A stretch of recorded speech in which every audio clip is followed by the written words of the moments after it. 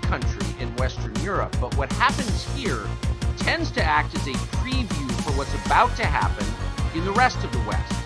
So when a couple of weeks ago, the founder of the populist Vox Party was shot in the face here in Spain, we paid attention. The shooting came at exactly the moment when the left in Spain is trying to take over the country extra legally, pardoning terrorists, offering amnesty to terrorists against the Constitution in order to take complete.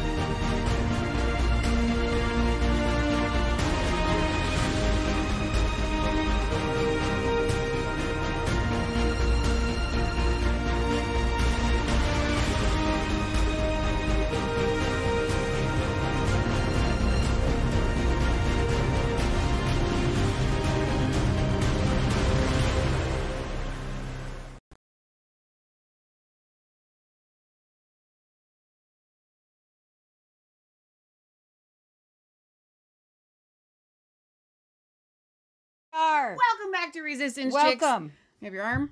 We're your hosts, Leah and Michelle. We are up close and personal today with the camera. Do I need to make it We back? had it all turned around. Do I need to back it up? It'll be all right. We're good. So it's world news, and we're running very, very behind, but it'll be worth it. It's going to be an awesome show today. So No excuses One today. of my favorites, Geert Wilders, Yes. making more waves of over there in the Netherlands. No, his party has soared in the polls. He's been working on a conservatives, anti-immigration or migration conservative party, and he's been working on it, and he actually almost won. In 2017, we covered there was a huge rise, riding on the cover on the coattails pretty much of Trump, but not really just Trump, because the conservative fervor has been boiling over. Yeah. Especially since the migration policy of Angela Merkel there in Europe. So France was going to see a, president, what's her name? Angela Merkel? No, France. Macron. No, the chick, the girl. Le Pen. Le Pen, yes, was going to see Le Pen. Okay, I'm sorry. I'm running very behind. I'm going to be sharing the show, so my brain's only going to be half here. So don't expect much interaction from me until I get this done. Okay, so Marine Le Pen and Geert Wilders were on the cover of the Economist magazine. And it was like this weird tarot card it was so thing, creepy. And Trump was on there, and then Geert Wilders and Marine Le Pen, and we were really kind of excited. Everybody was kind of like, "Are you tired of winning?" And everybody was, going in that direction. And you could see that there was a huge pushback, a globalist pushback, and I do believe that COVID obviously was the response to what I really want a better term than populist movement. Populism. What does that mean? Putting your country first. Yeah, and so I'm just calling it a conservative movement. That's the best thing. That's the best way I can describe it. Those who would like to conserve their nation. Now, this week, in the past 2 weeks, Spain has undergone what we're calling almost like a revolution, where the government of Spain, which is socialist, which just declared Palestine a state, made a deal with some Catalan separatists and said, listen, if you help support our government, we're going to make this deal with you. And those in Spain, there's a huge uprising in Spain of conservatives who do not want the mass migration.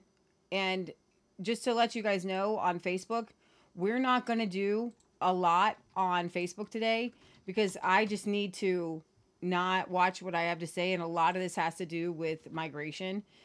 And that's kind of the push that you're seeing. But it's moved from migration, which is kind of interesting with Geert Wilders, because he kind of ran on this, hey, look what's happening to Europe platform.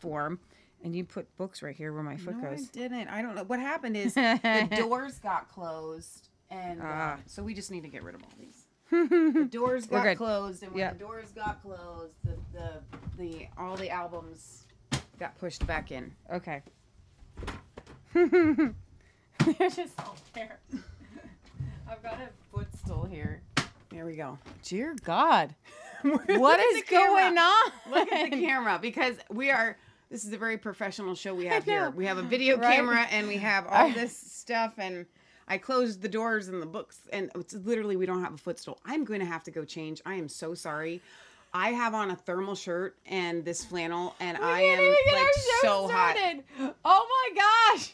It's burning. You look great. It is warm down here though. It's like almost Thanksgiving, and it's 70 degrees outside today. So I have a short sleeve shirt on. This is great. Okay, so I'm gonna start in the Netherlands so I get my sister back. Geert Wilders, a staunch critic of Islam and the European Union, hailed a recent poll that has put his anti-mass migration party tied for first place. Now, this is very interesting. Why is the Netherlands even having an election? Well, their previous Prime Minister, Mark Rutte, he was the lead guy in their coalition government. They have these coalition governments in Europe. We don't know anything about that here in the United States. We have two parties, and you must be part of the two parties, which is basically one uniparty. But in Europe, they often have coalition governments where whoever has the most votes gets to try to form a government with other smaller parties. And the party with the most votes forming the party, it's called a coalition government. So it looks like Geert Wilders and his party is going to be the party that is going to be forming the coalition government, which is absolutely huge. Mark Rutte was ousted pretty much in the wake of the farmer protests, when they were going to take all of these farms from all these farmers. And we covered this and we covered this and covered this, and even their neighbors over there in Berlin and Germany were getting in on it, and we're not going to take part. We're not going to be part of this globalist agenda that is seeing, the takeover of people's land. So Mark Rutte, who announced his resignation from Dutch politics earlier this year over a dispute on migration after over 13 years in power. Polls have suggested that the likely formation of a right-wing coalition government amid growing discontent in the country over mass migration. The mood, which has seen right-wing and populist parties surge in support across Europe, is apparently playing out similarly in the Netherlands. And a poll from Dutch pollster on Saturday showing Geert Wilders' Party for Freedom, the PVV, tied for first place alongside Rutte's People's Party for Freedom and Democracy, the VVD, now led by another guy. Both Wilders' Eurosceptic and anti-migration PVV party and the center-right VVD were projected to, by the poll. Now, interestingly, when Mark Rutte's party won, it wasn't that big of a deal because they were center-right. However, they're not. There's no such thing as center-right. It's only far left. Angela Merkel's party is supposedly the Christian Democratic Party, which is center-right, okay? She's far left. There is no, even when you call Geert Wilders right-wing, you can't call him far-right. There is no such thing as far-right anymore, okay? It's all just center. It's all center. Both Wilders' Eurosceptic and anti-migration party, all right, were projected to by the poll to secure 26 seats in their House of Representatives, a piece in the general election. Don't bring up the tab, Jake. Wilders, who during his 25 years in politics has long been chastised in the establishment media as far right over his strident opposition to the Islamization of the Netherlands, hailed the survey as a game changer, declaring that no one can ignore the PVV voter anymore. With 76 seats being required for a majority, it is a foregone conclusion that with a crowded field of 26 parties, they have so many parties vying for representation, a government must be formed on a coalition basis, as no single party is anywhere near picking up close enough seats to form a government outright. Wilders has attempted to soften his image and rhetoric during the debate, saying that he is willing to shelve his hardline stances on Islam. He wanted to ban the Quran and all mosques, to form a coalition government and deliver on pressing priorities of the Dutch people, such as reducing immigration, improving healthcare services, and tracking tackling the growing housing crisis in the country. It remains to be seen, however, if the center-right parties, such as the previous party that was run by Mark Rutte, will be willing to form a government with Wilders. The guy who runs it now, Yaslig Zuru, I guess it's a chick, sorry, the daughter of Kurdish and Turkish migrants, has taken a stronger line on immigration than her predecessor and has so far refused to rule out joining forces with Wilders. However, amid the surge in the polls, she has begun to levy criticisms at the populist firebrand, saying on Saturday, on the other hand, he says that all positions can be in the trash, and on the other hand, he is for Nexit, Netherlands leaving the EU, against climate measures, and then you still have his attitudes towards Russia. You really don't know which Wilders you have in front of you and what it's all about, but it's worrying, she says. Nevertheless, she once again refused to close the door to a potential partnership with the PVV, saying she does not exclude voters. Meanwhile, Peter Omskits, a popular center politician who made his bones going after corruption in the Rutte government and who has been seen as a favorite to become the next prime minister, has said that Wilders' stance on Islam would likely rule out a partnership. Yet, with support for his new social contract party faltering over the past month, amid Omskits' hesitance to commit to putting himself forward as his party's candidate for the prime minister, falling from a projected 30 seats to third place at 23, it is unclear if he will be in a position to reject joining with Wilders. Like the other party with the chick, the Turkish chick that we can't pronounce her name, Omskits has also argued for the need to reduce immigration and has said that the importance of the issue would likely prevent him from allying with the Labour Green left bloc of Green Agenda architect and longtime Eurocrat Frans Timmermans. Thank you for having a name we can pronounce. Omskits' insistence on not pairing with Wilders has drawn criticism from Caroline van der Plas, the leader of the upstart Farmer Citizen Movement, the BBB party, who said earlier this week that he should be open to any cooperation and said that she would lobby Omskits on behalf of Wilders.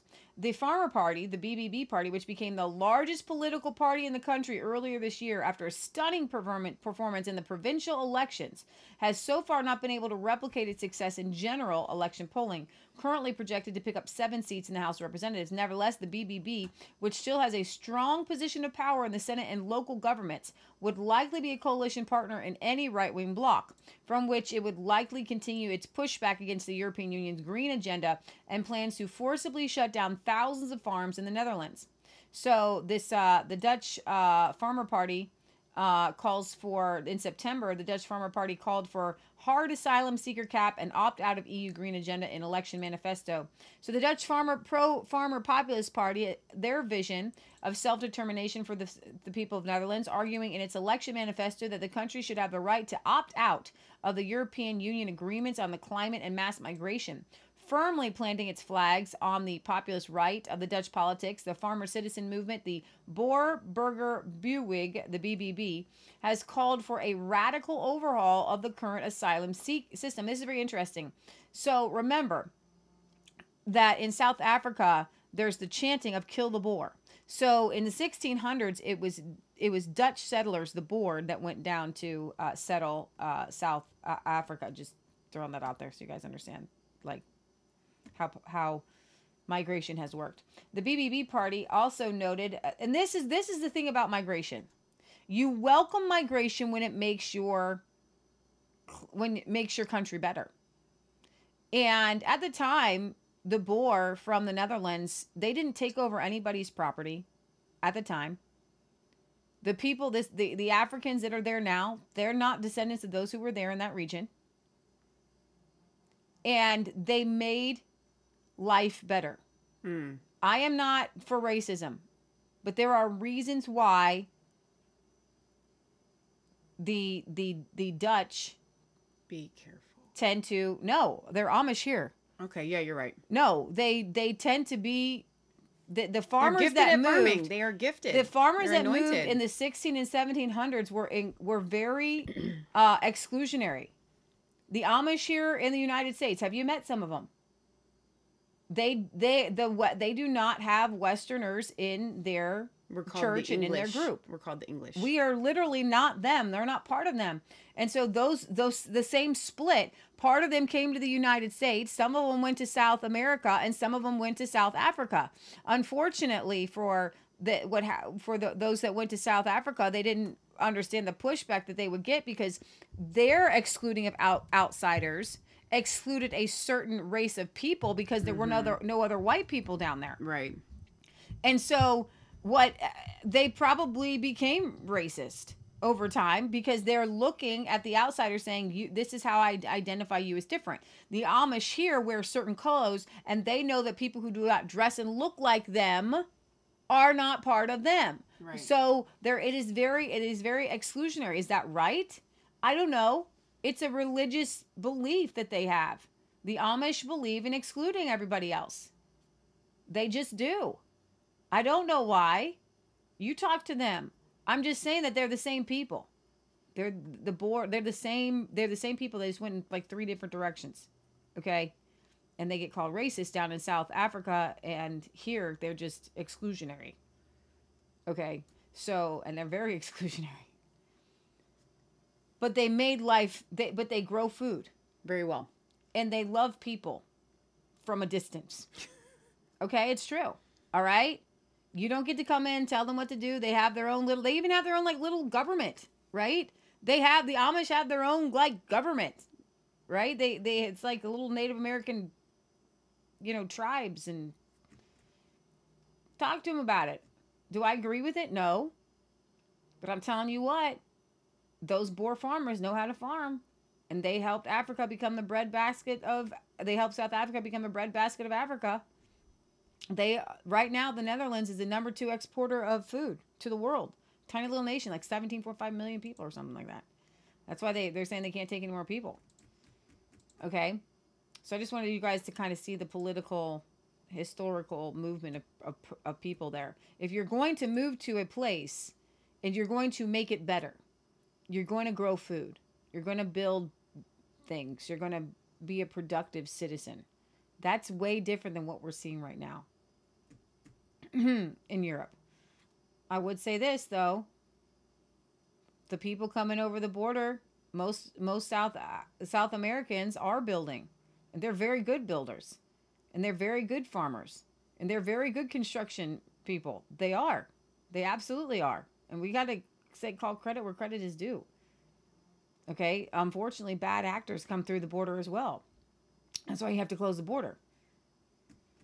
The PVV party also noted that strains put on the housing market, saying newcomers to our country should no longer be given priority for housing. It is inexplicable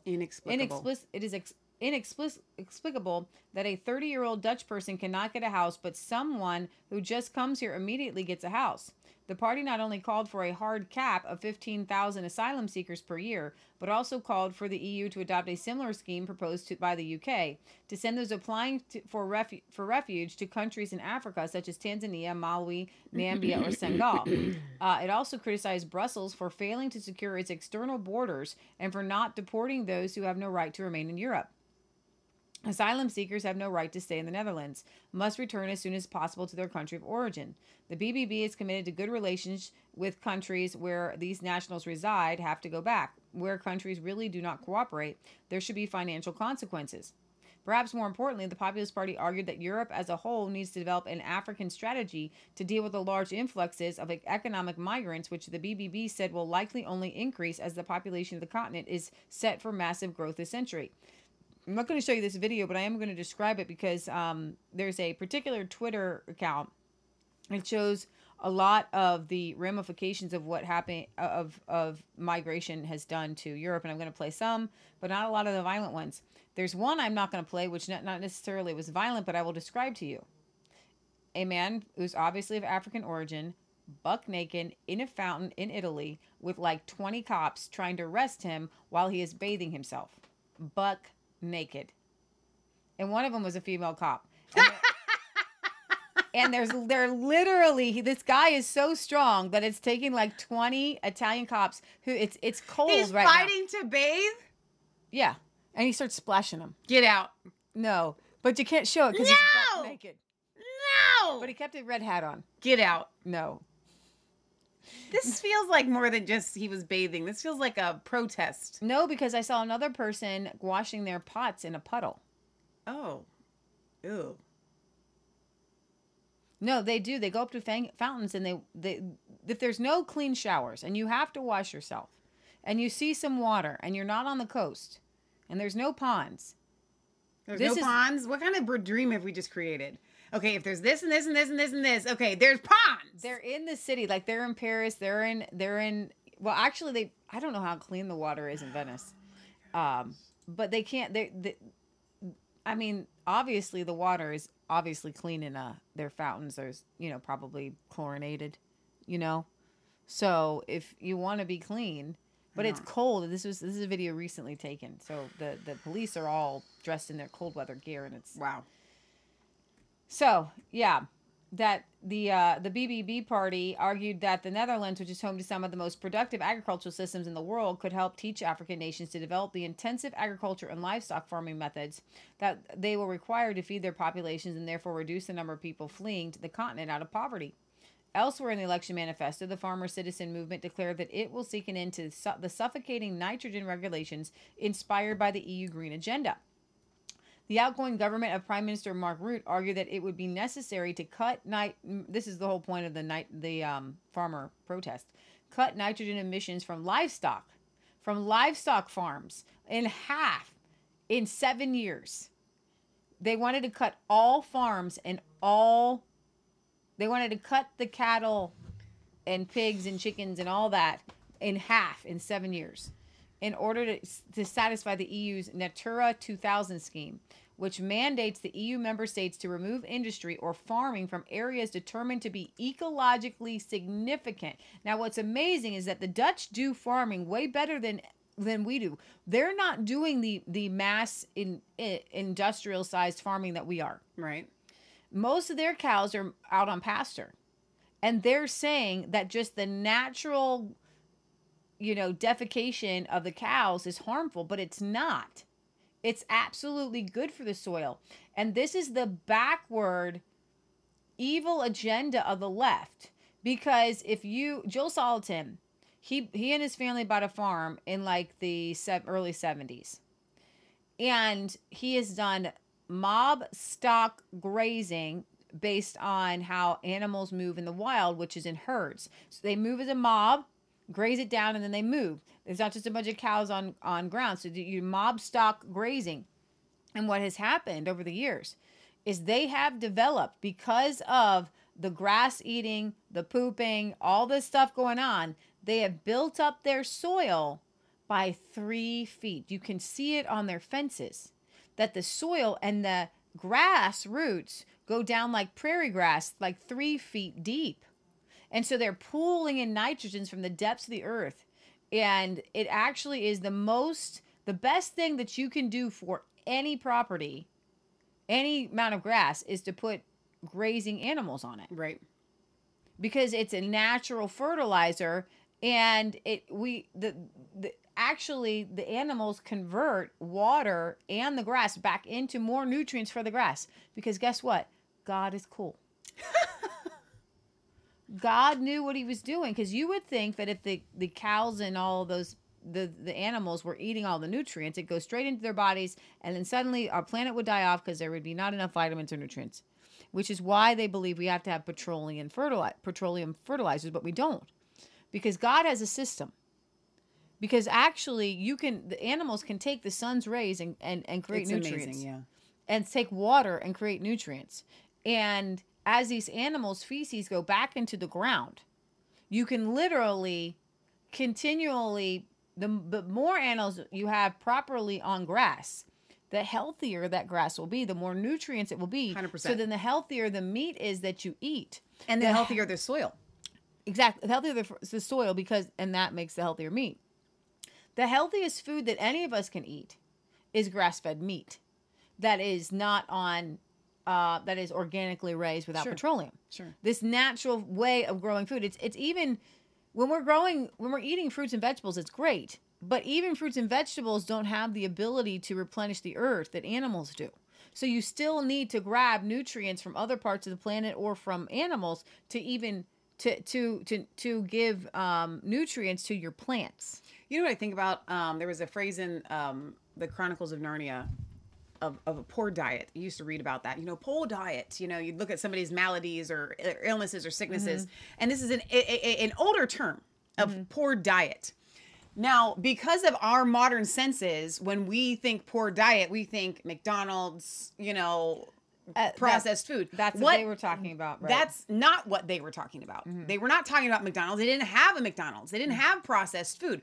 What were they talking about when they were saying poor diet? They were talking about foods that did not have nutrients, that were not nutrient dense. We have gotten so far from anything that contains nutrients that in order to get back to healthy living, we need to get back to more animals out on grass, more farming, more. And they want to say less.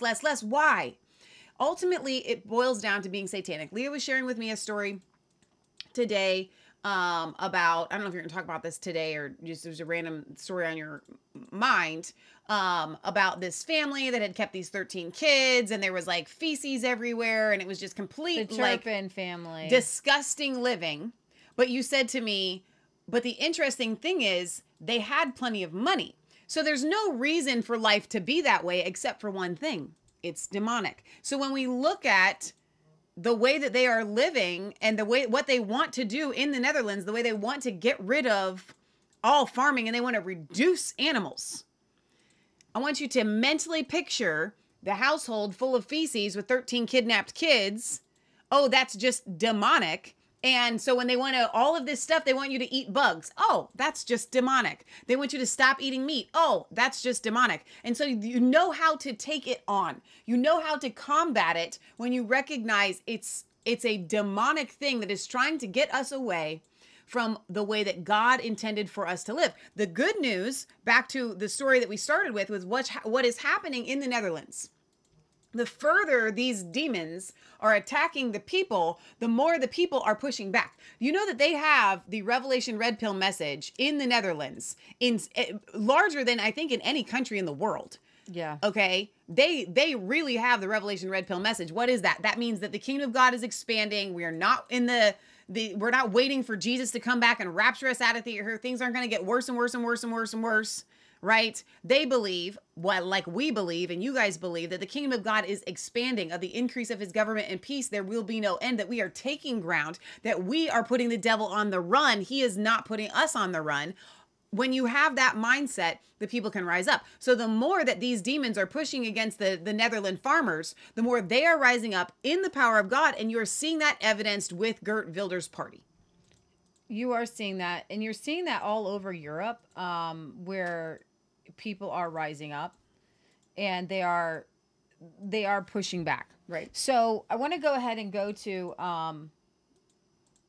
the Tucker Carlson clip and just have him talk to you guys about what is happening in Spain. Now, Tucker Carlson did an interview with Candace Owens saying, we have all these problems in the United States. Why are we focusing on the Middle East? Why are we focusing on Palestine? Why are we focusing on Israel? And then he goes to Spain. So the hypocrisy there is strong. That's not a good argument, Tucker. You're going to have to come up with a better argument. But I do think that I particularly think that I can cover everything and talk about everything. So I want you guys to hear what Tucker has to say about what is happening in Spain right now and this push against the Spanish socialist. Okay, one second.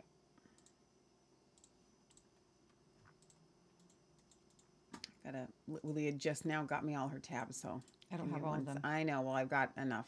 Okay. We've got Tucker. We got Tucker. There we go. Spain is a relatively small country in Western Europe, but what happens here tends to act as a preview for what's about to happen in the rest of the West.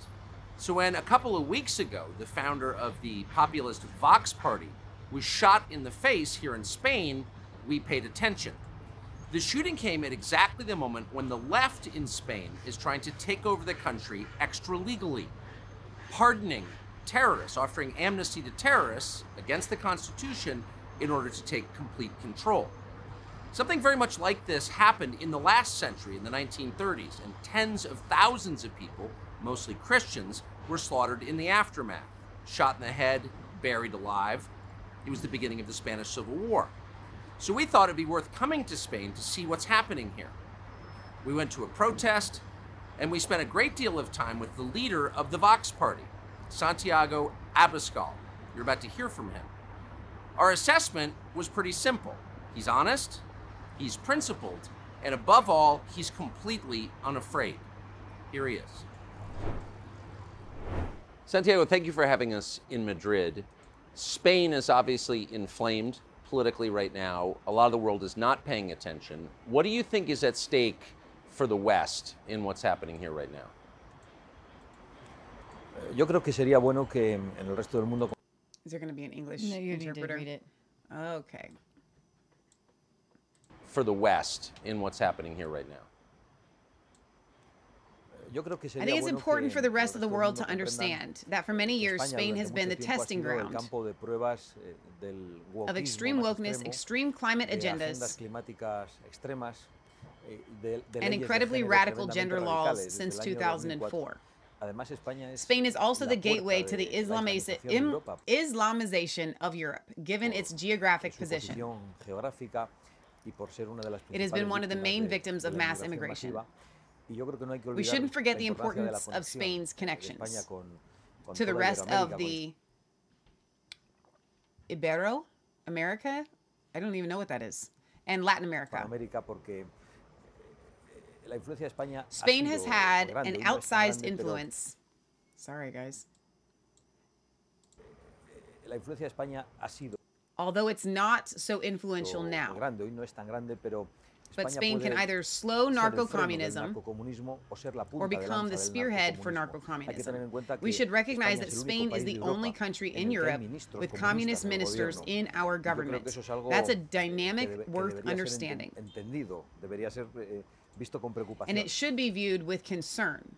Explain, if you would, to those who are not following Spanish politics, how you believe the current left government in power is trying to end democracy in Spain. How is that happening, do you think? Well, this government has not yet, the government has yet to be elected, but we have voted in normal legislative sessions for our governments to enact certain public policies. Nonetheless, this administration has undertaken a constituent process and has proposed legislation to grant amnesty for the worst crimes committed by public servants, crimes against the Constitution, and crimes against national unity. Certainly, Pedro Sanchez is a politician who awards amnesty to other politicians in exchange for their votes so he can stay in power. He is a politician who is forgiving the debts of a specific region in order to gain the votes from those representatives and perpetuate himself in power.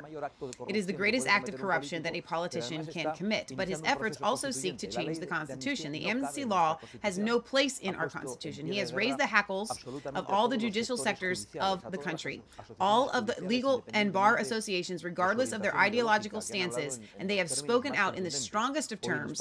Judges in Spain today, judges from the government, as well as judicial associations, are all warning of the beginning of the end of democracy. They are warning of the abolition of the rule of law, and they are warning of a brutal attack against the separation of powers. This had never happened in the history of our democracy, and that's why we say that if Pedro Sanchez is sworn in, it will be a blow to the Constitution and a blow to our nation. And we will be faced with an illegal legislature if he's named president. Not just an illegitimate administration, because Pedro Sanchez was elected 4 years ago by lying to the Spanish people about his backroom agreements. This time, it's much more serious. He has not just lied to them. Sorry, guys, frog in my throat there. He is also taking this government directly down the path toward absolute illegality. So his case is that allies of the left don't have to follow the law. The rule of law does not apply to his political allies on the left. That is exactly what we have accused him of. We have made clear that the message he is sending to all Spaniards is that the law no longer applies to anyone. If the law doesn't apply to his partners and accomplices in this rise of power, why should it be forced on the rest of us? Why do they tell us what we need to have, all the permits to call for demonstrations? Why do they tell us that we have to comply with all administrative formalities? Why should Spaniards have to pay taxes? Why should Spaniards have to pay their fines? Why should Spaniards have to submit to the rulings of the court? If the accomplices of Sanchez's investiture will be pardoned, and the serious crimes committed by the politicians over the last 5 years will be completely forgiven. They will say there was no crime, that there was no wrong, and I think that that's the worst thing that could happen. It sends a very dangerous message to society, and it puts our shared coexistence among Spaniards at risk. Why would we accept the legitimacy of the institutions ruled by the left if the left itself fails to respect the law? The left has passed extremist gender laws. It has passed a law on sexual consent called Yes is Yes law. Heck, but it only affects them. The son of a well-known leftist magistrate was arrested recently, and he was set free almost immediately. While some people spend days in the dungeons, when faced with this kind of accusations, the same thing happens with political crimes. They are now arresting young people for protests and demonstrations, saying they don't have permits and imposing administrative sanctions. And all the while, they are forgiving very serious crimes, much more serious crimes. Sound familiar? That the politicians are committing, such as stealing public money. Stealing the people's money and taking it home is very wrong. But stealing the people's money and using it to violate the Constitution and our peaceful coexistence is much worse. And that is what has happened in Catalonia with the separatist leaders who attempted a coup in 2017. The problem is that the 2017 coup d'etat, carried out by separatist groups and ultimately stopped by Spanish society, the king, and the court system, now that coup has not taken root in the presidential palace and has the full support of Pedro Sanchez. He will stop at nothing to hold on to power. He is unscrupulous and unprincipled. He believes in no one and in nothing. He will sell out his own mother.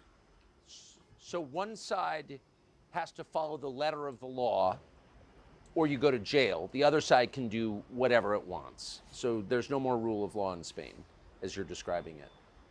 What can you do about that? We are truly facing a very difficult problem because we don't know how long it will last. We are trying everything we can. We are supporting all the social movements that have been fighting for a long time and have mobilized multitudes this last weekend. We will also wage a parliamentary war. I don't think he said war. Thank you. We have taken them to court. Today, in fact, after this interview, I will be going to the Supreme Court to file a claim against the president of the government for selling off what doesn't belong to him, the validity of the Constitution and the debts of the different regions. We will give it our all. But we know we are facing a dangerous legislature that can only end one way. Either the tyrant will have to face his day in court, or all of us who oppose him will end up in prison. Wow. That's the reality, and that's what we are trying to explain to our people. We are trying to make Spaniards aware of what we're truly facing, and we think that the great majority of Spaniards know by now the danger of Pedro Sanchez represents, but they should also know what we will have to face during this legislature, and we will have to use all the legitimate weapons at our disposal to keep this government from being formed. When you say the opposition will wind up in jail, you're the leader of the opposition. Are you ready to go to jail for this? I am willing to see this through to the end. To the very end. I represent the political force of Spaniards who love their country and their own liberty above all else. And I am not the only person who is willing to go the distance. But Spain is still a united nation. And Spaniards will fight to see our freedoms and equality under the law protected. I believe that our children and their future deserve all of our dedication in this fight. Who are your allies in this? Has the U.S. State Department, which has as its mission spreading democracy around the world, taken your side in your effort to preserve democracy? Have other nations spoken up on your behalf? It's true that the international engagement has not been our priority at this time. That's why this interview is so important for us. We have been focused on our domestic response, but we trust that this conversation can help people all around the world to understand this danger that Spain is facing, and which goes beyond Spain's borders. A cancer that begins to infect Spanish politics can ultimately infect the rest of Europe. When our institutions are degraded, this can spread.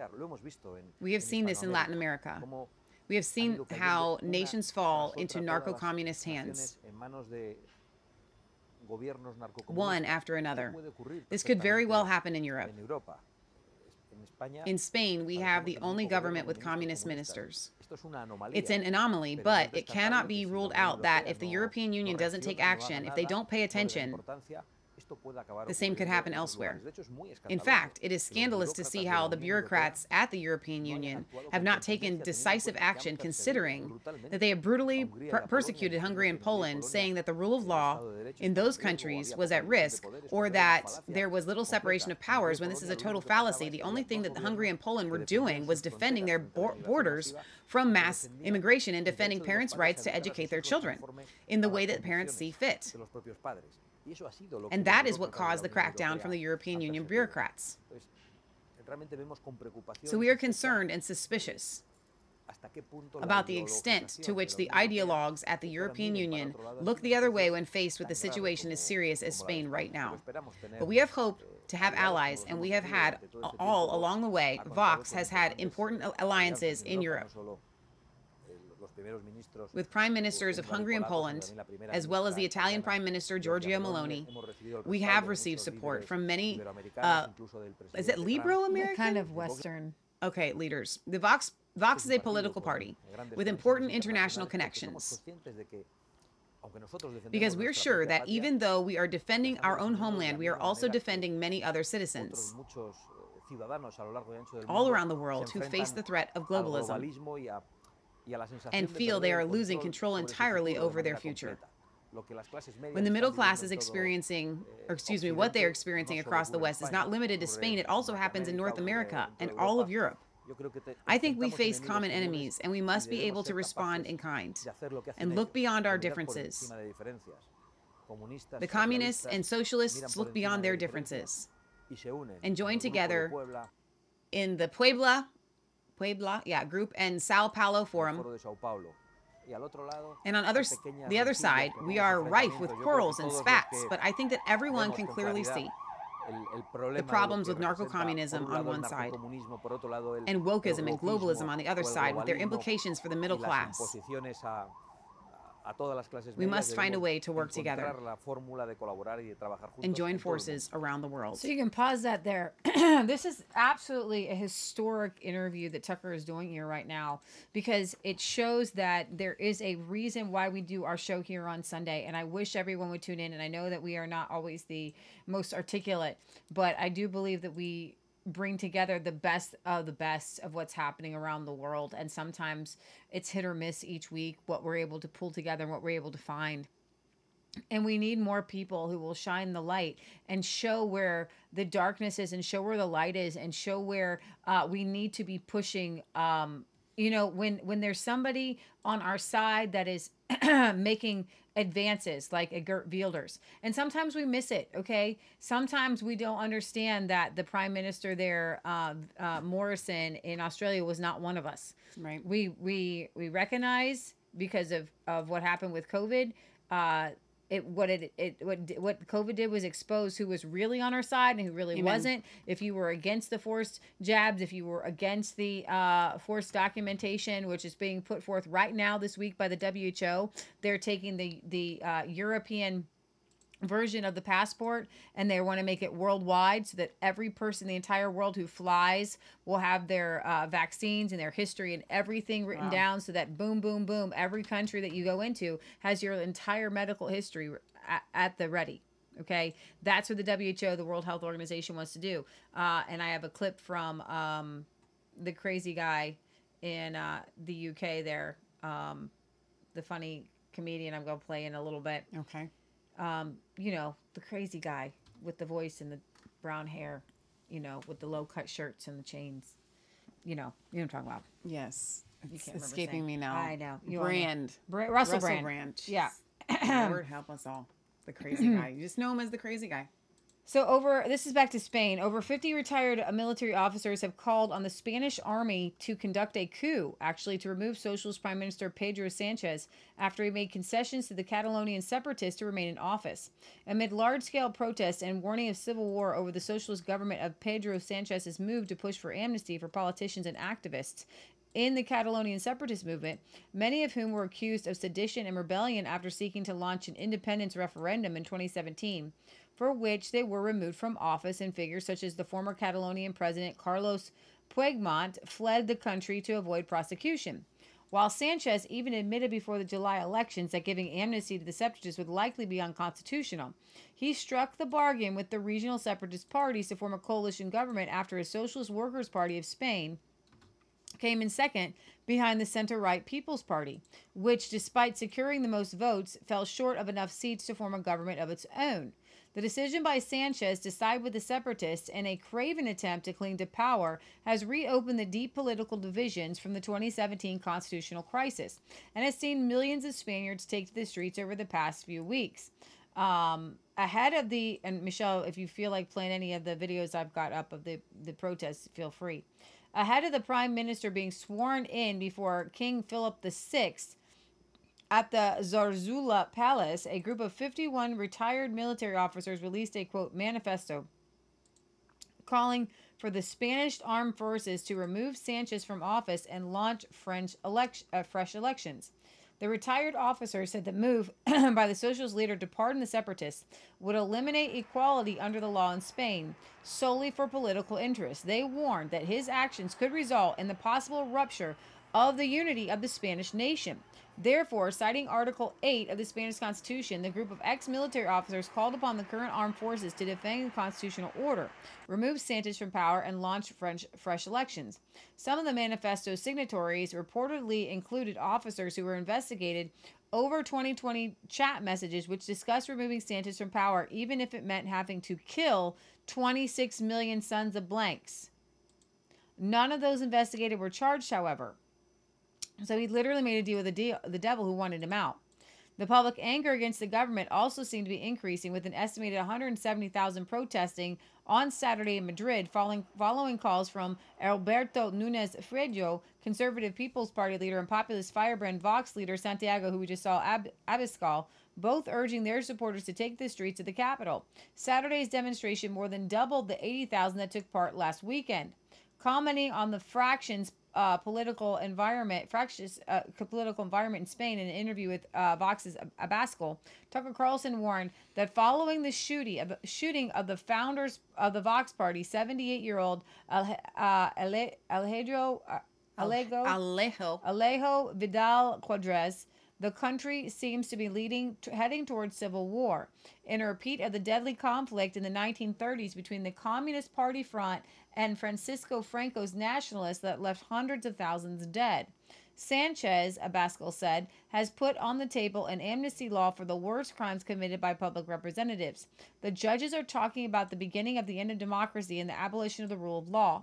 The government walks down the path of the most absolute egalitarian. Illegality. Yeah. When asked by Carlson how far he would go to confront, he said he would go to jail. He would go to jail. Now, there's one clip that it looked like, this is the same clip. This is up twice. That, what is this one? I'll get that to the minute. Okay. Well, there was one that was an interview with a lady. I didn't know if you wanted to play that. So this actually is, I wanted to show you guys as we kind of switch a little bit, talking about the migration and some of the protests happening this weekend. This is Spain's Minister of Social Rights calls on the Spanish government to cut ties with Israel and demands an immediate international criminal court arrest for Netanyahu. Good morning, everyone. We are once again taking to the streets to stand in solidarity with the thousands of people who have been protesting in our country the past few weeks, demanding a ceasefire. Today, I want to convey three very simple but extremely urgent measures. We need to promote immediately in the Spanish government. The first is to pressure the state of Israel to implement a ceasefire, to stop the extermination of the Palestinian people. What we are witnessing is a planned genocide against the Palestinian people.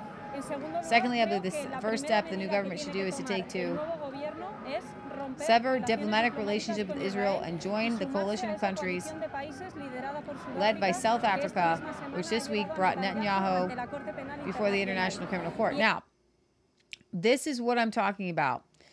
You can close her out. This is my angle that I'm taking on Israel and Palestine right now.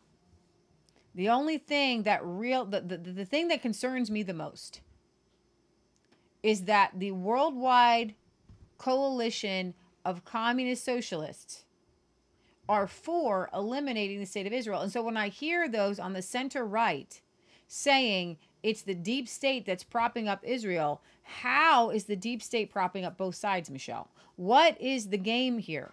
Because actually what I'm seeing on the ground is the BBC. Even Trudeau got the message. We don't stand with Israel anymore. Right. Okay. So what is happening? Why is the shift moving away from Israel? And I'm going to play a video with, if I can find it, with Mike Adams and a journalist who covers Israel on the other side. But I really have a hard time right now with anybody who's calling out the government of Israel, not because they don't need to be called out, but because the vast majority of weight of the anarch-communist socialists is all for Palestine. Yeah. All of it. But and we're not talking a little bit. We're talking in the streets, destroying property. We're talking about a level of satanic anger, like this particular socialist woman who is on the side of Spain's government that wants to destroy their government, the anarcho-communists, that the man that the leader of the Vox Party is saying this particular government, they are anarcho-communists. Those are the ones now standing with the Palestinians and Hamas. So that is, I don't need you to give me a list of what's going on in Israel and Palestine. I understand people will say, well, Leah, you can't just take of if my enemies are for something, I'm against it. That's not what I'm saying. I'm saying the entire world, those people that have never been right a day in their lives on anything, these people who have no idea what's happening in Palestine and Israel, children who have no idea what's happening, couldn't find Palestine in the map, they're using them to push an agenda. What is the agenda? Why are they pushing it? And why now?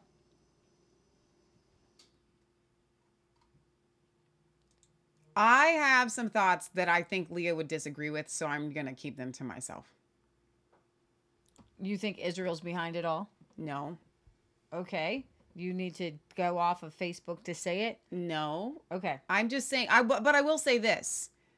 Just like with World War I and just like with World War II, the same people are trying to cause chaos, and they will... very clearly in World War II, there was a right side and a wrong side, but you had the wrong people funding both sides. So you can have a right side-ish and a wrong side-ish with the same people promoting the actual, the actual conflict itself. So I guess what I'm trying to say is that when you see the Israel and Palestinian conflict like this, we can judge this and we can talk about this all day long, but the root is so much deeper than this, and they would have us staying here and focused on this, and I'm saying that there's something much deeper going on behind why they are. Why is that woman out there speaking about this? I don't think you have all the tabs. I don't. I had to eventually just pull them up because you wanted to watch Tucker. It was the only way I could get to Tucker. Oh shoot! So you don't have all the other ones I have? Okay. Is No, there but we another can window go- you can bring up? Just close them all down and bring them all up again. Probably. Let's see. Because now I want to go and show you. There's two protests, obviously. The peaceful protests of the pro-democracy, pro-conservative Vox Party, People's Party protests. And then look at the contrast when Michelle gets a chance to bring up these particular videos. Nope, wrong window there. Almost. There we go.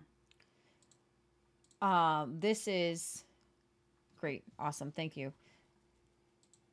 So this is, I'm going to show you some video of the Spanish police who are getting tired of dealing with the Palestinian protesters in the streets right here. So the Spanish are getting tired of the Palestinian protests. Their terror riot police are dishing out wow.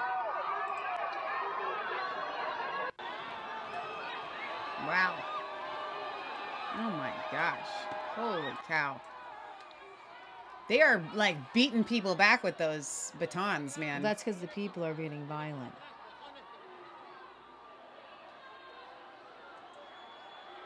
You know, I find it really interesting that cops carry a baton, but yet if they ever have to use it, like what's the point of you having it if you're not going to ever use it?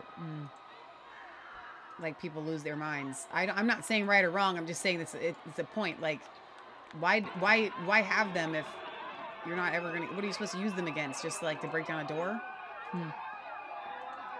So okay, so since we have been obviously severely curtailed as of in recent weeks to Facebook, we're just going to say, if it's okay, Michelle, we're going to say goodbye to Facebook now and move over to Rumble, where you are going to see videos that you want to see, that you need to see. But I have commentary on them that I want to be able to say what I need to say. I also have, there's Miss Universe happening this year. Okay. And two of them, Miss Netherlands and Miss Portugal, are Mr. Netherlands and Mr. Get out Portugal. of town.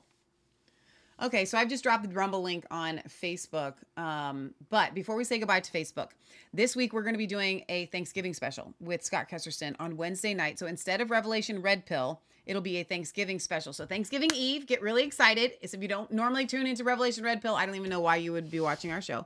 But if you don't normally tune into that, make sure you're tuned into the Thanksgiving special on Wednesday. Even if you're not from America, come and celebrate our American Thanksgiving with us. Wednesday evening, we're going to have on several of our favorites from Plymouth, including Leo and Nancy Martin. We're going to do some history. It's going to be really fun. So look forward to that. All right, so Facebook, click on the Rumble link. I've just put in the chat, and now we are free to move about the cabin. All right, so for a little bit of a break here on all the seriousness, Michelle, could you bring up, I think it's this one, where we have, I want to bring up Mr.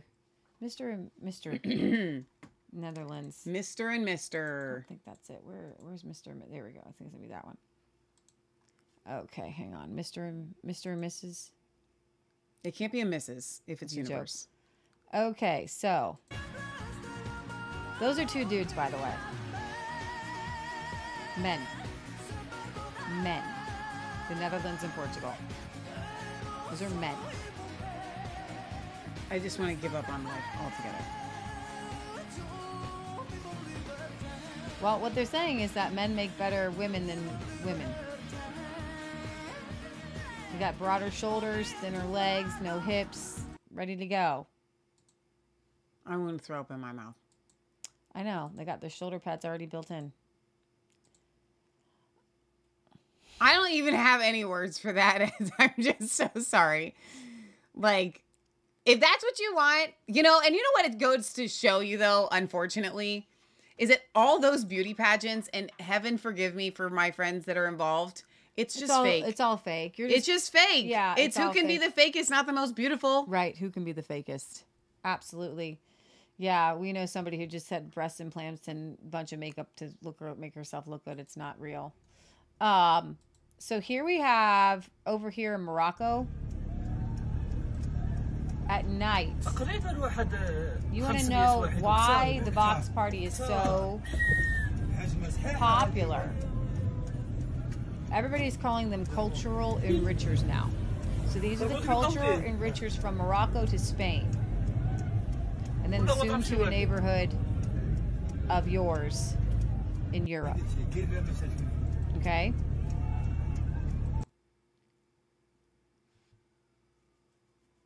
This is it. Did you play this one? This is another crowd of the people. I played a lot of crowds. I don't know if I played that one. So these are... Definitely didn't give them the music. Okay. No, you just left the music off. Oh, sorry. That was so anticlimactic. The situation between Morocco and Spain at the Ceuta border is out of control. Thousands of cultural...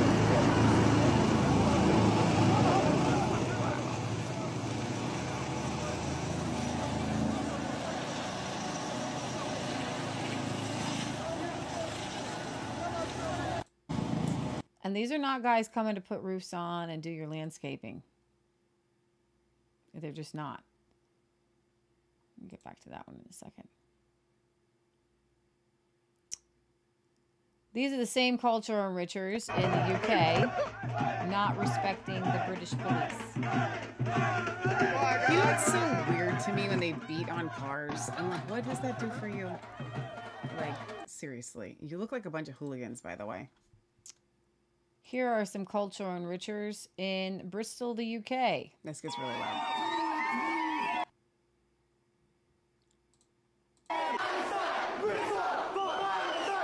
Bristol for Palestine.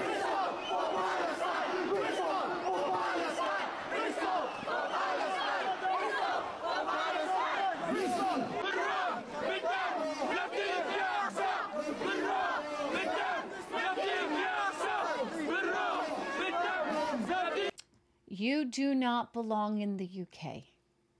You're not British. You don't get to march in the streets. Britain for Palestine. No, there are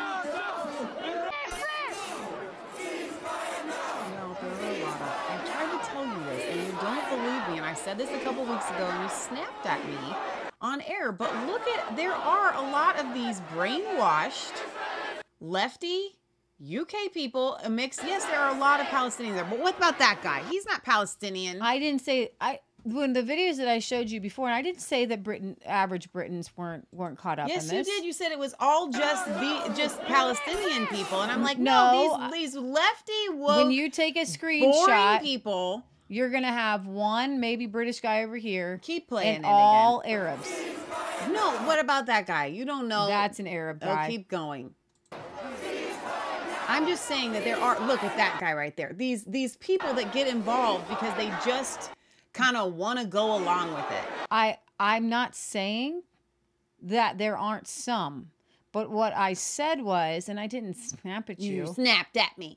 Was that they have, with all of the men coming over the border, Michelle, there are millions of them in Europe.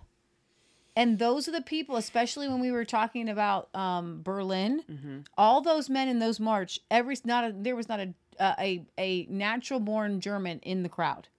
Okay. There's a little British lady. There's probably one little British lady.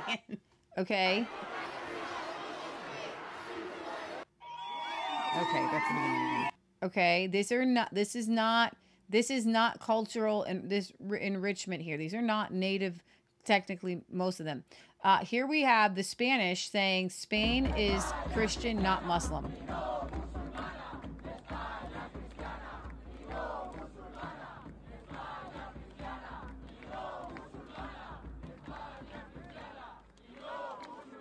Notice the spirit behind these two rallies. One is happy.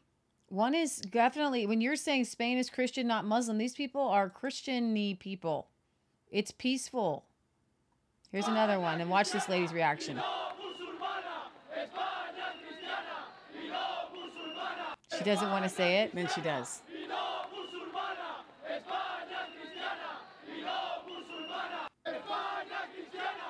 That's awesome. So somebody's over here saying, don't do that, don't do that.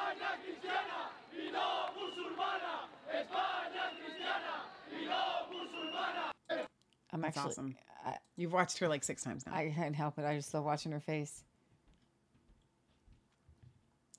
A situation in Lampedusa is out of control again. In the last few hours, 35 boats have arrived with 1,300 illegal Muslim immigrants, and this is the island off of Italy. Allahu Akbar, Allahu Akbar, Allahu Akbar. And I would dare say some of them probably aren't all Muslim, because Africa is not all Muslim. This is a little bit, this is only, there were some videos that I was going to show. This man hits this woman, but it's not incredibly violent. There were a lot of violent ones I did not show you, but to give you an idea of what it's like when they come, it's not cultural enrichment. She's just standing there. That's just one of about 20 that I didn't show you. Wow. Okay. In Sweden, Muslim immigrants want Islamic Jihad in Europe. Do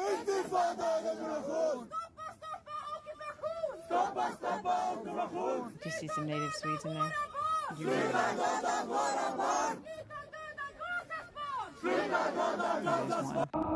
From the river to the sea.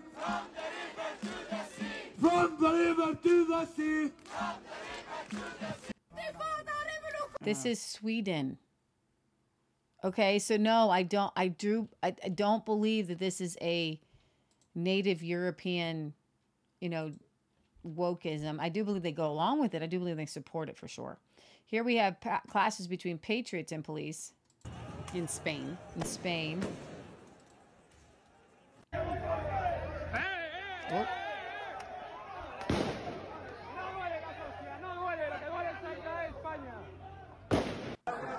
Oh my. One guy was just, his head was cracked open with blood everywhere. That's why I said, oh my, for the podcast listeners. I wasn't going to repeat. Just going to go over that one. I didn't watch all that video. I'm trying not to show any too much violence. This is in Rome's Colosseum area. Italian patriots show support for the Spanish protests against socialism.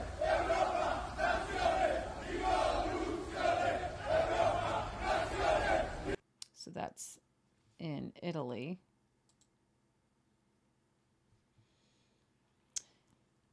These immigrants were arrested for destroying a church in Italy. Questa è l'ospitalità. Oh my.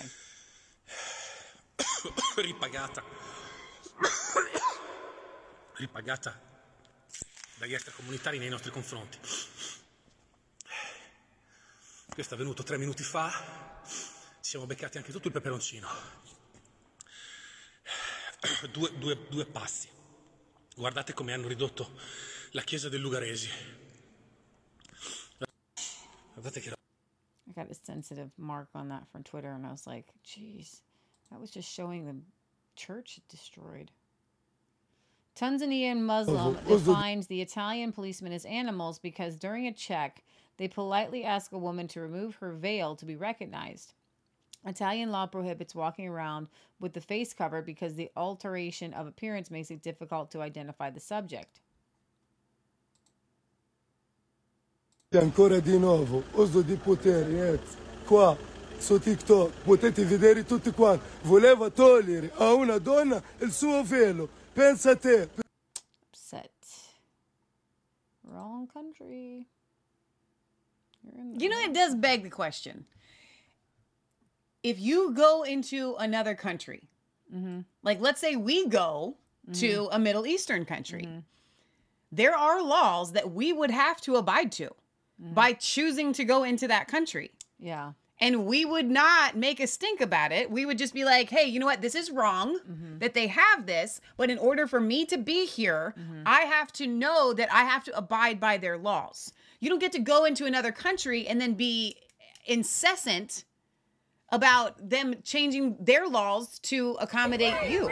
This is showing how the schools in certain communities in the UK have been completely taken over.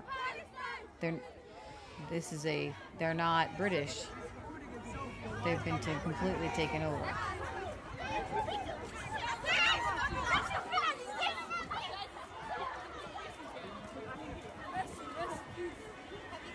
These are all children. Free Palestine. Palestine will be free. Palestine will be free. Free, free. Palestine. Free, free. Palestine. Free, free. No children, just brainwashed little robots. That's why I here, cultural enrichers try to break into the University of Lausanne, but are beaten by police. Swiss police are not taking it.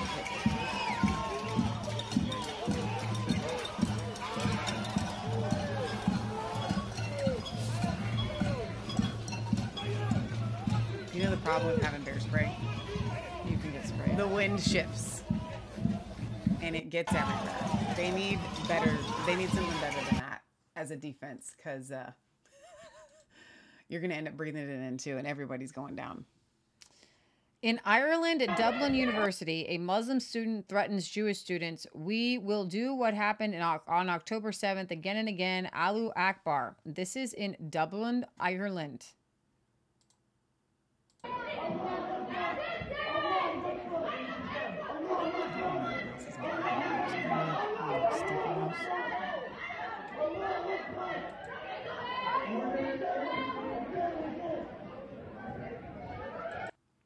Wow. That's Dublin, Ireland. I miss Rick Steves so much. He's a leftist.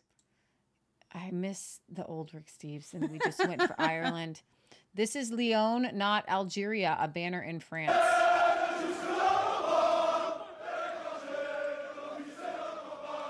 Everyone is Tommy Robinson now. Well, the opposite of him. This is Lyon. No, these are people fighting. These are Tommy Robinson type people. Oh, okay. This is Lyon, not Algeria. Okay.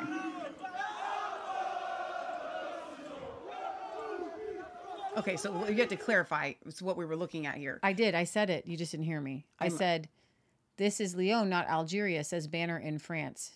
Okay.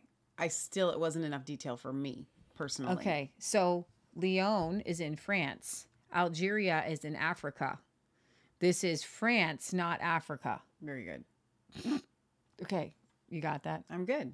Okay. I just wanted to make sure we're all on the same page.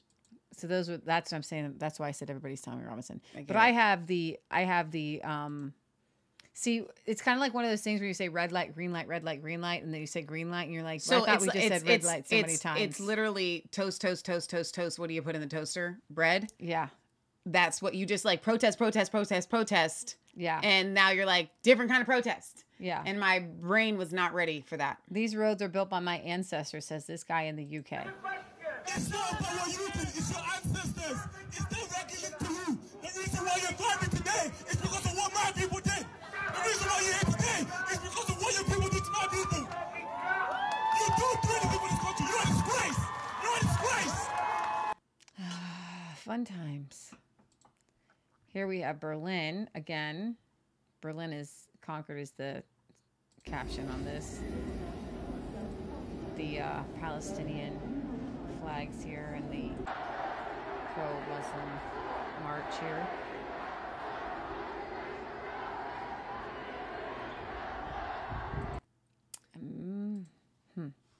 All you people that want to travel to Europe, not the same. This is Glasgow. Glasgow is in Scotland, in case anybody didn't know, where they indoctrinate nursery school children. These kids have no idea why they're there, but their parents don't care. This is a nursery school in Glasgow, Scotland.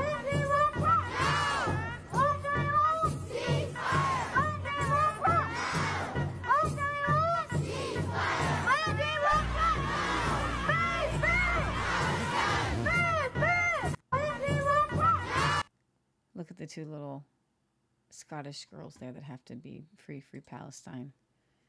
So, at some point, I do want to offer some commentary. Okay. And Warsaw, now, this is still, Poland tried, it's a small one, Poland.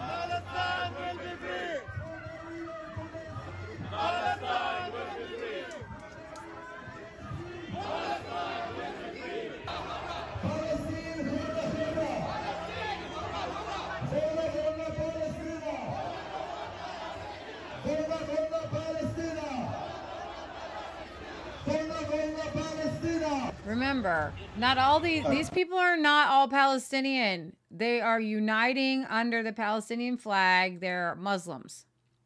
I've got a couple more here. Spain is Christian, not Muslim. Another.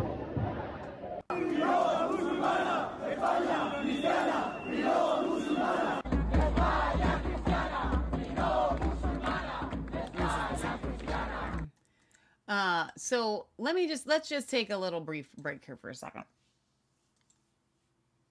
Because we can show all of the stuff that's happening, but we do have to seek the Lord and get to the why.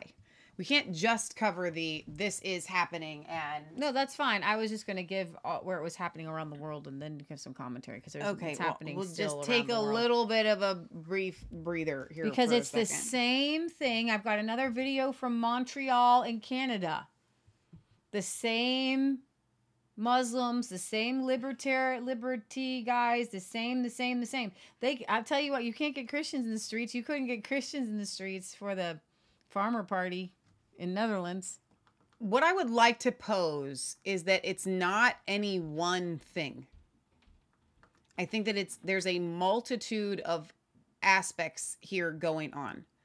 Number one, that's easy to peg is chaos. I can tell you that the entire world is headed into an economic complete collapse. Mm-hmm. And I mean complete collapse. Mm-hmm. So sometimes the powers that be will offer a distraction. That's true. Before they pull the plug. Mm-hmm. Or for maximum casualties, you will have chaos like this to create instability in people already. This is Canada. And then you pull the plug, or then, you allow whatever to happen. So there's that aspect of it. Another aspect that I don't think that anybody is cognitively aware of, but the devil certainly is, all that you're seeing right here is demonic. And so if you can stir up within people a heightened activity of the demonic, and they start taking that into the streets, when they speak these things out, they are speaking curses and they are speaking literal death to an area. So the devil is rallying people to gather in mass protests to speak and to chant death. So when we can identify these kinds of things, then what do? We overcome evil with good. We start speaking the life. Mm-hmm. Leah's just changed our color. Oh, I did? You did. How did I do that? Well, you clicked on this, so It's all right. We're going to fix it. There we are. Okay. So what I'm getting a feel from this is the kind of the setup of the Black Lives Matter movement. I think it's the identical purpose of Antifa and Black Lives Matter. It's just putting a new mask on it, a different face, a different name, trying to cause chaos, trying to cause instability.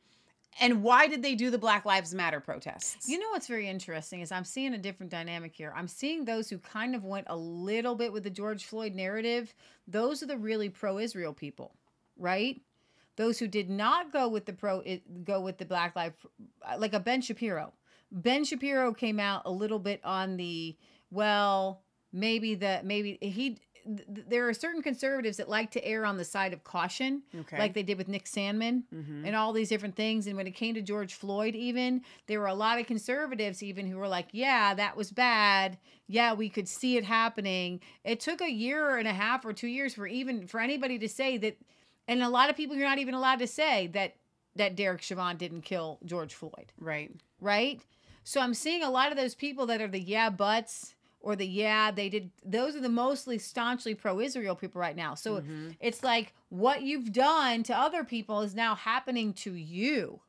And I'm seeing those exact same people. I'm watching those social media people on Twitter who were they're the ones who are calling out these very few are calling out these protests, by the way. Right. And it boggles my mind that they could see the Black Lives Matter protests for what they were because of the damage that they did. I think they're just capitalizing on very real convictions that these Muslims have. Okay, so this in the same way that they were able to capitalize on very real grievances that the Black community has against, whether they're real and justified, is different, but they're real feelings. You don't have to drum it up. It's not fake. Yes, we had paid protesters, some paid instigators, some. You don't even got to pay these people, okay? Because they feel it, and their ideology has them feeling it more than most Christians feel loyal to Christianity. Then you have the people who were protesting the jab and protesting, and we're not even on Facebook, so I can say that, you know, the COVID shot. And you have people protesting the lockdowns. Right. And you literally have two very different groups of people taking to the streets. Right. And with minimal amount of overlap. Okay. And what's so strange about it is that you had the same, everybody out during COVID protesting for Black Lives Matter, promoting lockdowns and forced vaccinations. Exactly. And I don't see the entire angle. That's why I said let's talk about some of the ones that we can see. I think there's a lot of things going on here. And, you know, I would caution you guys watching any program with this specific thing that is coming to you saying, I got the answer. Because there is too much going on. There are too many moving parts. At the core of it, yes, they all need Jesus, and it's demonic. But if you want to get to the conspiracy theory or conspiracy fact or truth or what's going on, who's behind it, who's got the puppet strings, what's happening here, I will tell you this, and this is a prophetic word from God. There are a lot of puppet masters. There are a lot of strings, and they are very tangled, and you will not be able to pull them back to just one thing besides Satan. Okay? There is no one. There is no one on this, okay? That Lord just spoke that to me. You're not going to be able to identify it back to one big plot.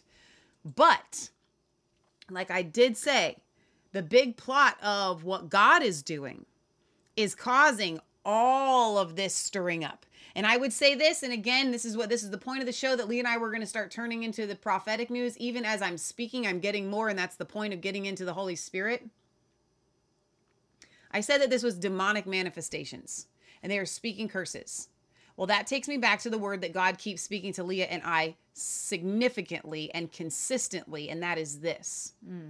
That when you go in to take territory of the enemy, when God starts to advance, you can have a room or a house that has rats in the walls everywhere, and the room looks completely clean and it's fine.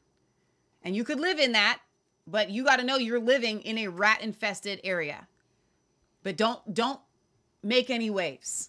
But as soon as an exterminator comes in, starts laying out the poison, and the rats start scurrying everywhere, and it just turns into absolute complete chaos, and everybody goes, oh my gosh, look at the rats, and nobody is going, the exterminator has arrived. Guess what, guys? The exterminator has arrived, and I'm talking about exterminating evil. God is doing something so huge, and the church is arising, and that is why we are seeing this. And I'm telling you, that's why it's tied to Israel and it's tied to Palestine, because there is a separation of the church as we have known it historically that is has a soul tie that God did not intend for it to have with Israel. And then there's the actual church arising, the body of Christ that is moving mission forward. And we're seeing a separation of the sheep and the goats, where the real church is going to advance the kingdom of God, and the old church is staying with Israel, and the demonic forces that we're all fighting against are in complete chaos. And so there are many different things that are happening right now in this, which is why there is no right or absolute wrong other than Satan and God. Do you want to bring up this video here a little bit to play? Mom said, Stephen Ben Nun interviewed by Mike Adams on Zionism, Palestine, and Israel's escalation. You just need to go to my history and find it. It was a really good kind of breakdown of what is happening there. I'll just say brighteon.com. Oh, interesting. You just have to, I don't know, I guess they don't. I can't open it. Google won't even give you the link for Brighteon in your history? I guess not. So you have to go to it yourself. That is Satan. I know. There it goes. Okay. But it still won't give you the preview of it, though. That's not the one we want anyways.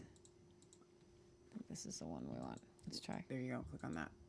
There we go. Welcome to today's interview on Brighteon.com. I'm Mike Adams, the founder of Brighteon, and today we're going to delve into events in the Middle East. And I think our guest today is ideally suited to bring you that information.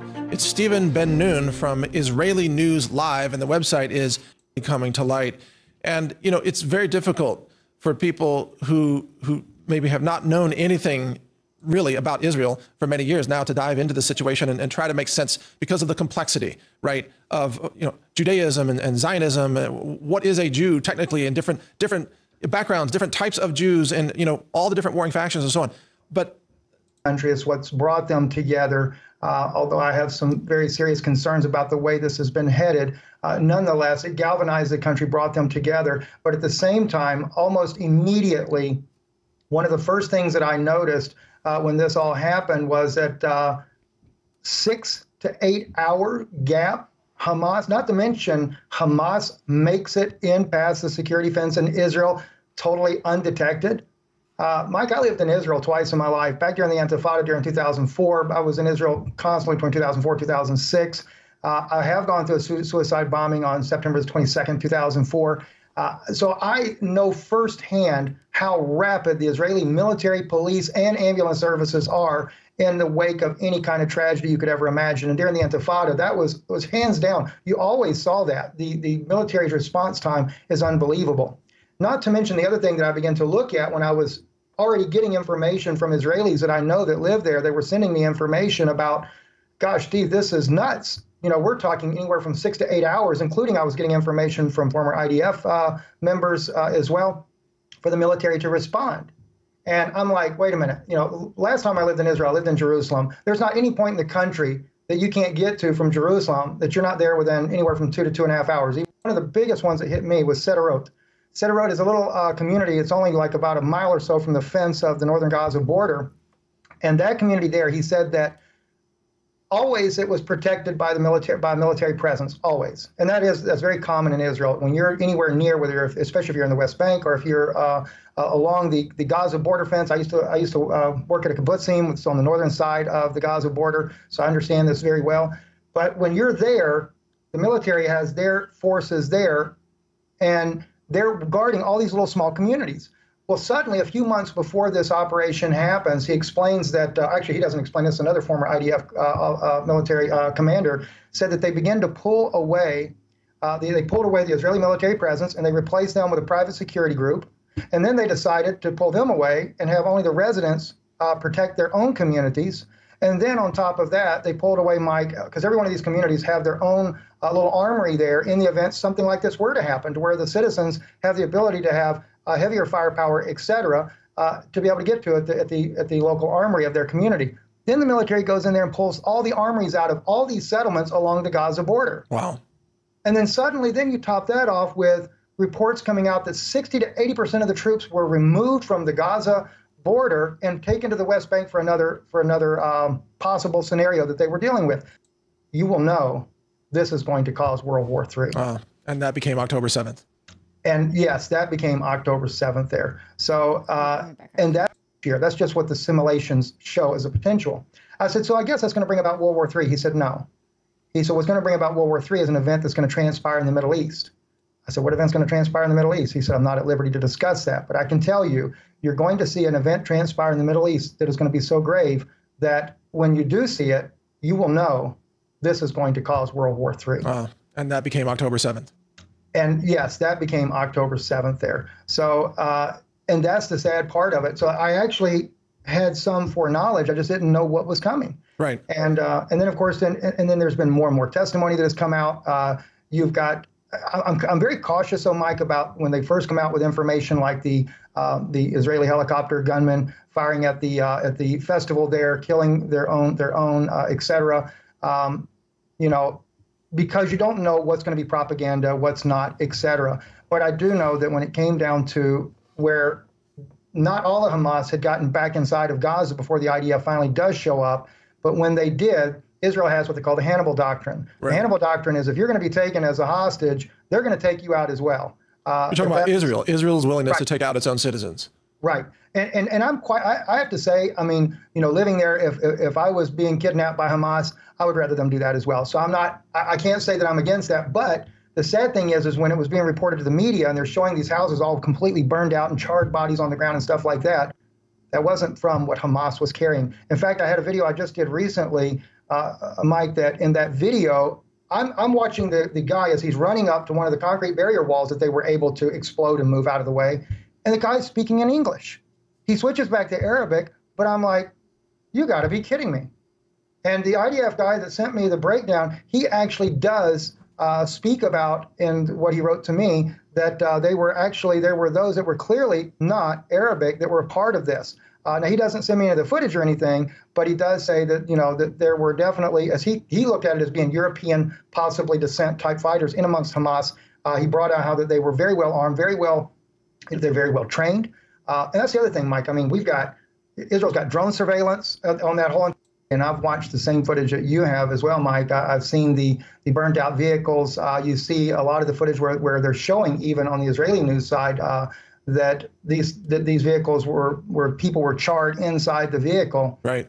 You know, maybe an RPG, you know, does have a momentum to do that, but the problem is there's just so many of them. And so you look at the helicopter footage, and then you can't help but wonder if there may not be some truth to this. There have been a couple of interviews on Israeli media where the survivors have actually talked about events like this. I haven't heard anyone on the helicopter incident, but there's even one particular interview that I saw where the Israeli that was laying in the hospital, he said, I nearly died. He was at the festival. He lost so much blood. And the reporter asked him, he says, how do you feel about all this? He said, I'm angry. And he says, at who? He said, Hamas. He said, no. He said, at our own military. He says, where was the military? Why did I lay there for 6 hours dying and the military never showed up to our families in Europe? Right. Now, so the point is that both sides are propping up victims. Both sides are trying to be the biggest victim. Exactly. And you can't trust anything coming out of either side. If Israel did stand down and allow this to happen, then that is the same thing that the Palestinians do all the time, every day. So I'm not going to hold Israel to any higher standard than what the Syrian white helmets do and what the Palestinians do, who put hospitals on top of tunnels, who literally use, if Israelis pulled something out of the Palestinian playbook, then we're in a pretty dark place, but they pulled it out of the Palestinian playbook. That's a really good point. Okay. They've been doing this for years. They put their little kids right up there with guns and everything. And Israel does too. Israel makes every single child, as soon as they turn 18, enter into their military. Okay. If you were a hostage, goodbye. They really don't care. Okay. I'm sorry. This is war to them. This is a centuries old battle and war, right? Okay, in other news, there is a woman here, a chess grandmaster, Anna Musachuk, who is refusing to play in Saudi Arabia. In a few days, I'll lose 2 world titles, chess grandmaster, one after another, because I decided not to go to Saudi Arabia. I refuse to play by special rules, to wear in a hijab abaya thing, or to be accompanied by a man so that I can get out of the hotel, so I don't feel like a second-class person. I will follow my principles and not compete in the fast chess and blitz world championship, where in just 5 days I could have made more money than with dozens of other combined tournaments. This is all very unpleasant, but the sad part is that no one seems to care. Bitter feelings, but I can't go back. Wow. Good for her. Because that's Sharia, right? That's Sharia law. So I want to play this video by this guy right here, because this week we had all these TikTokers saying, "Oh, I understand why Osama bin Laden hit the U.S." And he's explained. I think it's to the right of them. There it is.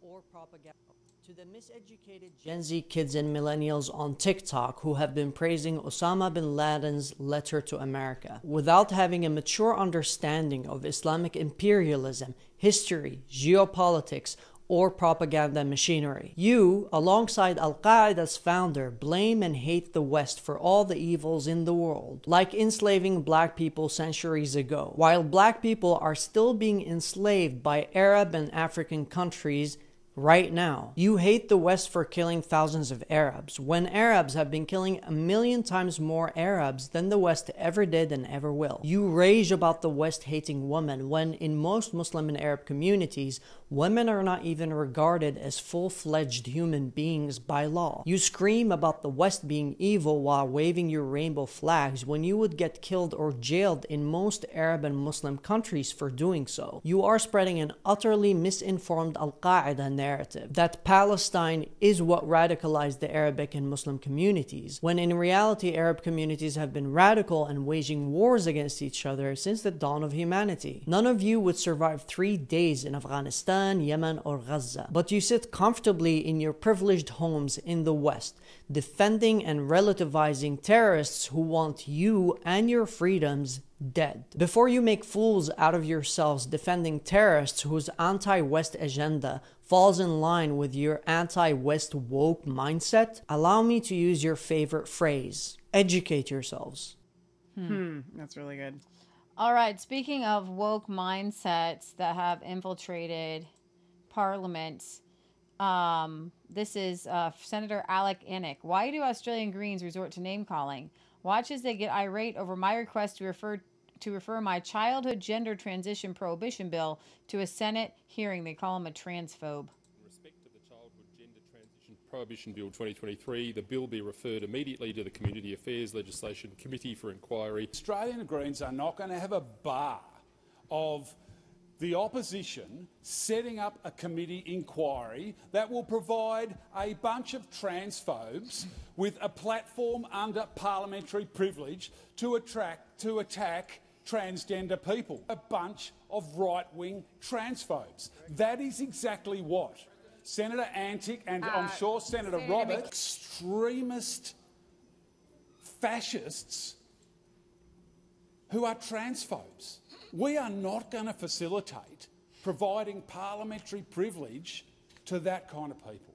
If the hat fits, Senator O'Sullivan can put it on if he wants to. Senator McKim, if the hat resume your fits, seat. I withdraw that comment and I will clarify my comments. I'm aiming my comments at transphobes. That's who I'm aiming them at. Trans men are men and trans women are women. That is the position of the Australian Greens, doing everything we can to make sure that this bill is not referred to a committee which will provide parliamentary privilege to the very transphobes we are talking about. Oh my, you How sound many like a times child. Did he say transphobe? Several. What's a transphobe? Because I am not afraid of somebody who is changing their gender. It used to be called as transvestite, right? Remember that when we were kids? I am deathly afraid for children who are being gender mutilated. Yes. And it's child sexual abuse. I'm not afraid of you. I'm afraid for kids. And that's what I would have stood up and said. You know that we could take all of you down. We aren't afraid of you. You push over like a leaf in the wind. So no, we're not transphobic because we know that you are an unstable human being. You are an unstable human being. So if you're using that word, I don't think it means what you think it means. Phobe.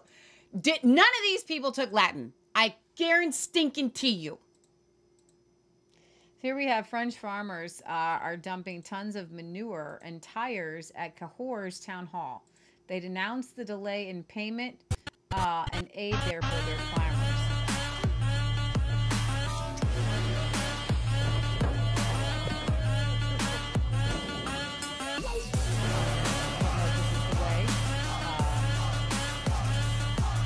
But that is what they've done this week. And I do have a good little story here. Because this is obviously somewhere in Scandinavia. I don't know where it's at. It sounds Icelandic, or Swedish. I can't tell. So this woman sees this moose in a frozen pond. and ice skates out to help break up the ice, which sounds incredibly dangerous to me. Which could have been very risky to her own life because she could fall into the water at any time. Wow. And made a pathway to the moose is like really, really tired at this point. After an intense moment, or some intense moments, so there's a woman and a man there.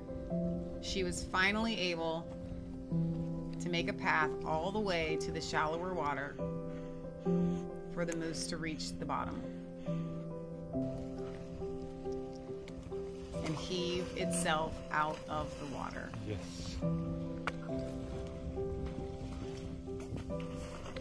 Oh, wow. Eventually it was back on dry land and given another life by our good Samaritan.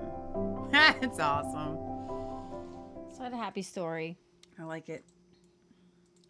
I had a happy story. I love stuff like that. I know, me too. Nice commercial break from all this amazing show you have for us today, Leah. I have one more commercial break because you guys know that we love to watch the Country Life vlog. It's in Azerbaijan.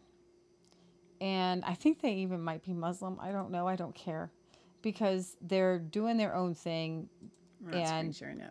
I know. I wanted to bring it up. So my mom says, you got to watch. We'll maybe play through the commercial. Yeah. You have to watch, and she makes this chicken hamburger. But they don't make food. Like, I need to work as hard as they do because the women eat like the men. They do. There's no little portions with them. I know. There's no medium portions. It's just all one big giant portion for everyone. Okay. So since there's not a lot, I'm just going to turn this up so we can watch a little bit fast.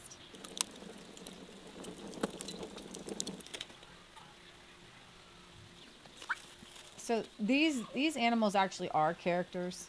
They totally are. Actually, you don't want to watch it that fast because it's actually really soothing when they go their normal speed.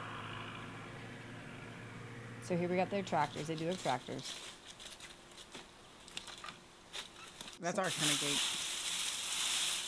So I don't know what he's pulling up here. We got our fire going. So, and they never give you amounts, and they only occasionally tell you what they're putting in. So he's chopping some firewood. Just a little embroidery there. She's gonna make chicken hamburger. Oh my gosh. This is how she grinds her chicken. Okay. Can you even imagine? So this is how she makes her chicken burger. She's making a chicken burger, by the way. Okay. Not exactly sure why he's burning the brush. He's just clearing the land. Okay. So she seasons it. He's picking up some apples because they have this apple tree right outside their front door. Turmeric and all kinds of seasonings. So then she makes this dough, right? Leah. They actually get their own flour from their own mill. Leah. I know. Look at that. It's perfect. Yes, it's absolutely Does perfect. your dough ever look like that? No, because I didn't use white flour, and I don't get mine as fine as they do. Okay. I can if I use white flour. But you make good hamburger buns. Yeah, but look, I don't ever make them like the size of a loaf of bread. So she's putting them on some parchment paper there. What is happening right now? She's gonna shape them? She's gonna shape them, and so they're all the same size. Get out. It's huge.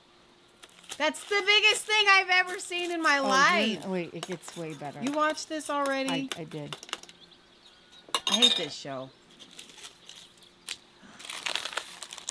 What is she doing? She's gonna flip it over? Oh, no, she didn't. No, she didn't. So she's gonna make a bunch of these. And then she's gonna put cornmeal and flour on top. Reddening them a little bit. Egg yolk and milk. She's going to put that over the buns. The buns. What? You don't ever do that. I should. Sesame seeds. They're going into the fire. Whoa. She's making a coleslaw. Of course she is. Okay. Look at that coleslaw. That looks beautiful. The kittens are cuddling together. I need that in my life. I need that. So she's also making French fries. Oh my. I'm glad that they have all their fingers because they use some intense. She's frying them French fries. Or is that boiling water? Yeah, she's frying them. I think she's frying them. And then they've got these random ducks and turkeys and the podcast listeners. I don't even know why you're here. I'm just kidding. We love you guys. She's deep frying these chicken burgers that are like literally the size of a pizza. Yeah, and then she puts like, then she puts like all kinds of oil over them. And here comes. So this is like the chicken sandwich. It's like a chicken sandwich. It's a chicken burger. But a burger wouldn't have breading on it. So it's like a chicken sandwich. Okay, yeah, whatever. What is that? They call them chicken burgers. Why are we not making these in our life? Why have we never made that? We've made a giant hamburger before. No, we've never made a chicken sandwich, Leah. We've never made a chicken sandwich like that. Well, I've never had I never thought about turning chicken into. But watch how many she makes.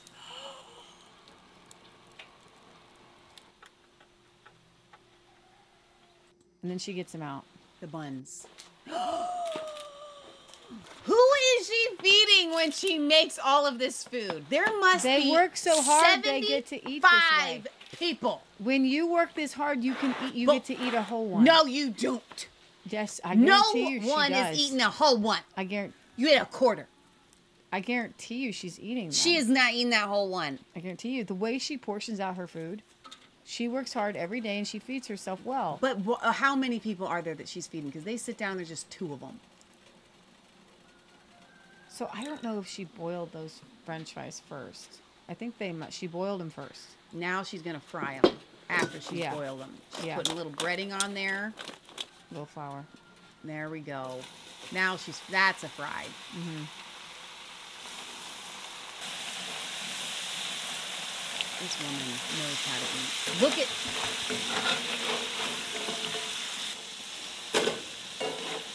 Everything in my life is wrong. All of it. I'm not doing anything right. Now watch. Now this is the presentation. No. It's just it's to die for. It's amazing. Y'all do know that French fries are one of my love languages, right? Like, come on. There's 3 food groups for me. Soft serve ice cream, French fries, movie theater popcorn. That's it. Watch this. Watch this. This is a health food, by the way. This is not fair. Let me tell you something. A Big Mac has, as I guarantee you, has as much calories as these. One little Big Mac. Yeah. She put coleslaw on it. I told you she's making coleslaw for the sandwiches. I'm not living. Ooh.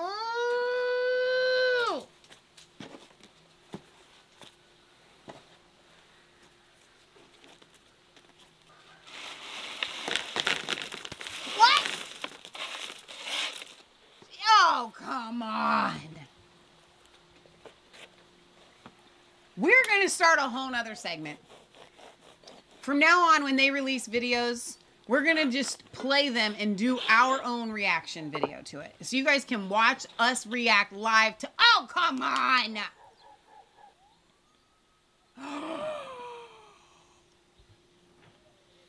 And that, my friends, is real life. And how come there's apples always on the tree? I don't know. Okay, that's it. That's my show. Sherry says, I'm so hungry now. I feel so inadequate. OMG. James says, LOL. That's like what I James says, whoop. There it is. Sherry says that sandwich is the size of my head. The one I'm going to watch tonight is the antique cooking with the dragon egg. But why aren't we just doing a whole segment where you and I sit here and watch it live? I don't know. All I know is that all my problems would go away in life if I just lived like them. Like, that's all I want in life. I just want Donna says, I'm a 30-year vegetarian and I'm drooling right now. That's what I said, Donna. All I want is to go outside. I just want my kittens to cuddle. I want the crow. I don't even care about crows. I hate crows, but I want the happy. I want the happy crows. I want the crow that is like friends with the dog and plays. Like, I need this in my life. Like, I don't even care. Like, Jesus, please, what is happening? This is not living. Let me tell you guys something. I don't ever want to go to the grocery store ever again in my life. I just want to grow all of it. Forget everything that you think is important in this whole wide world. And I said this the other day. Every single person that is not living that life is living a corrupted, twisted, satanic life. That's what God intended us to live like that. You know what I hear from everybody who's like, oh my gosh, they had it so hard back in the day. They didn't have antibiotics. People just died every daily of all these horrible things, and life was awful. So we had to move to the cities and we had to sell our soul to Satan. We did. We had to sell our soul to Satan. James says, I'm about to eat now. Mom says the dragon egg has potatoes and a turkey in it. No! A whole turkey! Are you kidding me? I'm sitting here looking at the new vegetable and fruits pantry. This is why we fight our battles. This is why I fight my battles. To get back to that. Get back to that. Yes, that is actually why we fight. Because kidding. all I want to do is be left alone to live like Azerbaijan country life blog. I know. That's all I want to do. Yeah, me too. That's all. How they have so many beautiful flowers. I don't know, Leah. All the time the flowers are blooming. They are blooming. They're real. They're not fake. I know they're not fake flowers. And I know they're there all year round. Big Rob says, I got a TV dinner waiting for me. So sad. Big Rob. Okay, so let's talk about that. Okay?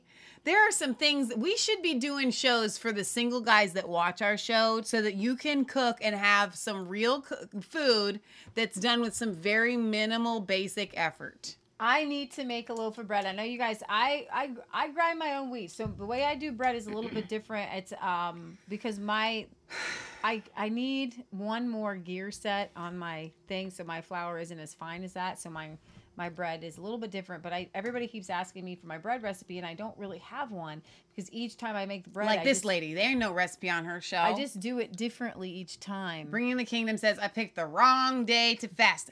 I'm not trying to make and cause you to sin, but let me tell you this revelation that God showed me as far as fasting goes.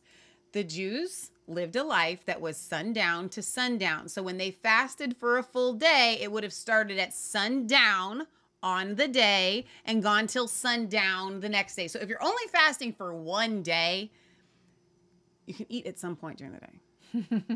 You feel me on that? Okay, now if you're fasting for multiple consecutive days, then there's going to be days you're doing a full fast. Okay, but if it's just one day, everybody can fast a one-day Jewish fast, sundown to sundown. And so my mom recently... Mom says she sifts all of her flours, and Ryan says, I just made venison sloppy joes and the sloppy joe sauces from scratch, and that's been cooking all day. Go on and get it, you Ryan. You get the sticker today, Ryan. You get the homesteading sticker. It goes to Ryan today. Yes. We're bowing Sherry down. says, you talk about guys not cooking while I sit here and my husband is cooking. You tell Frank, good job.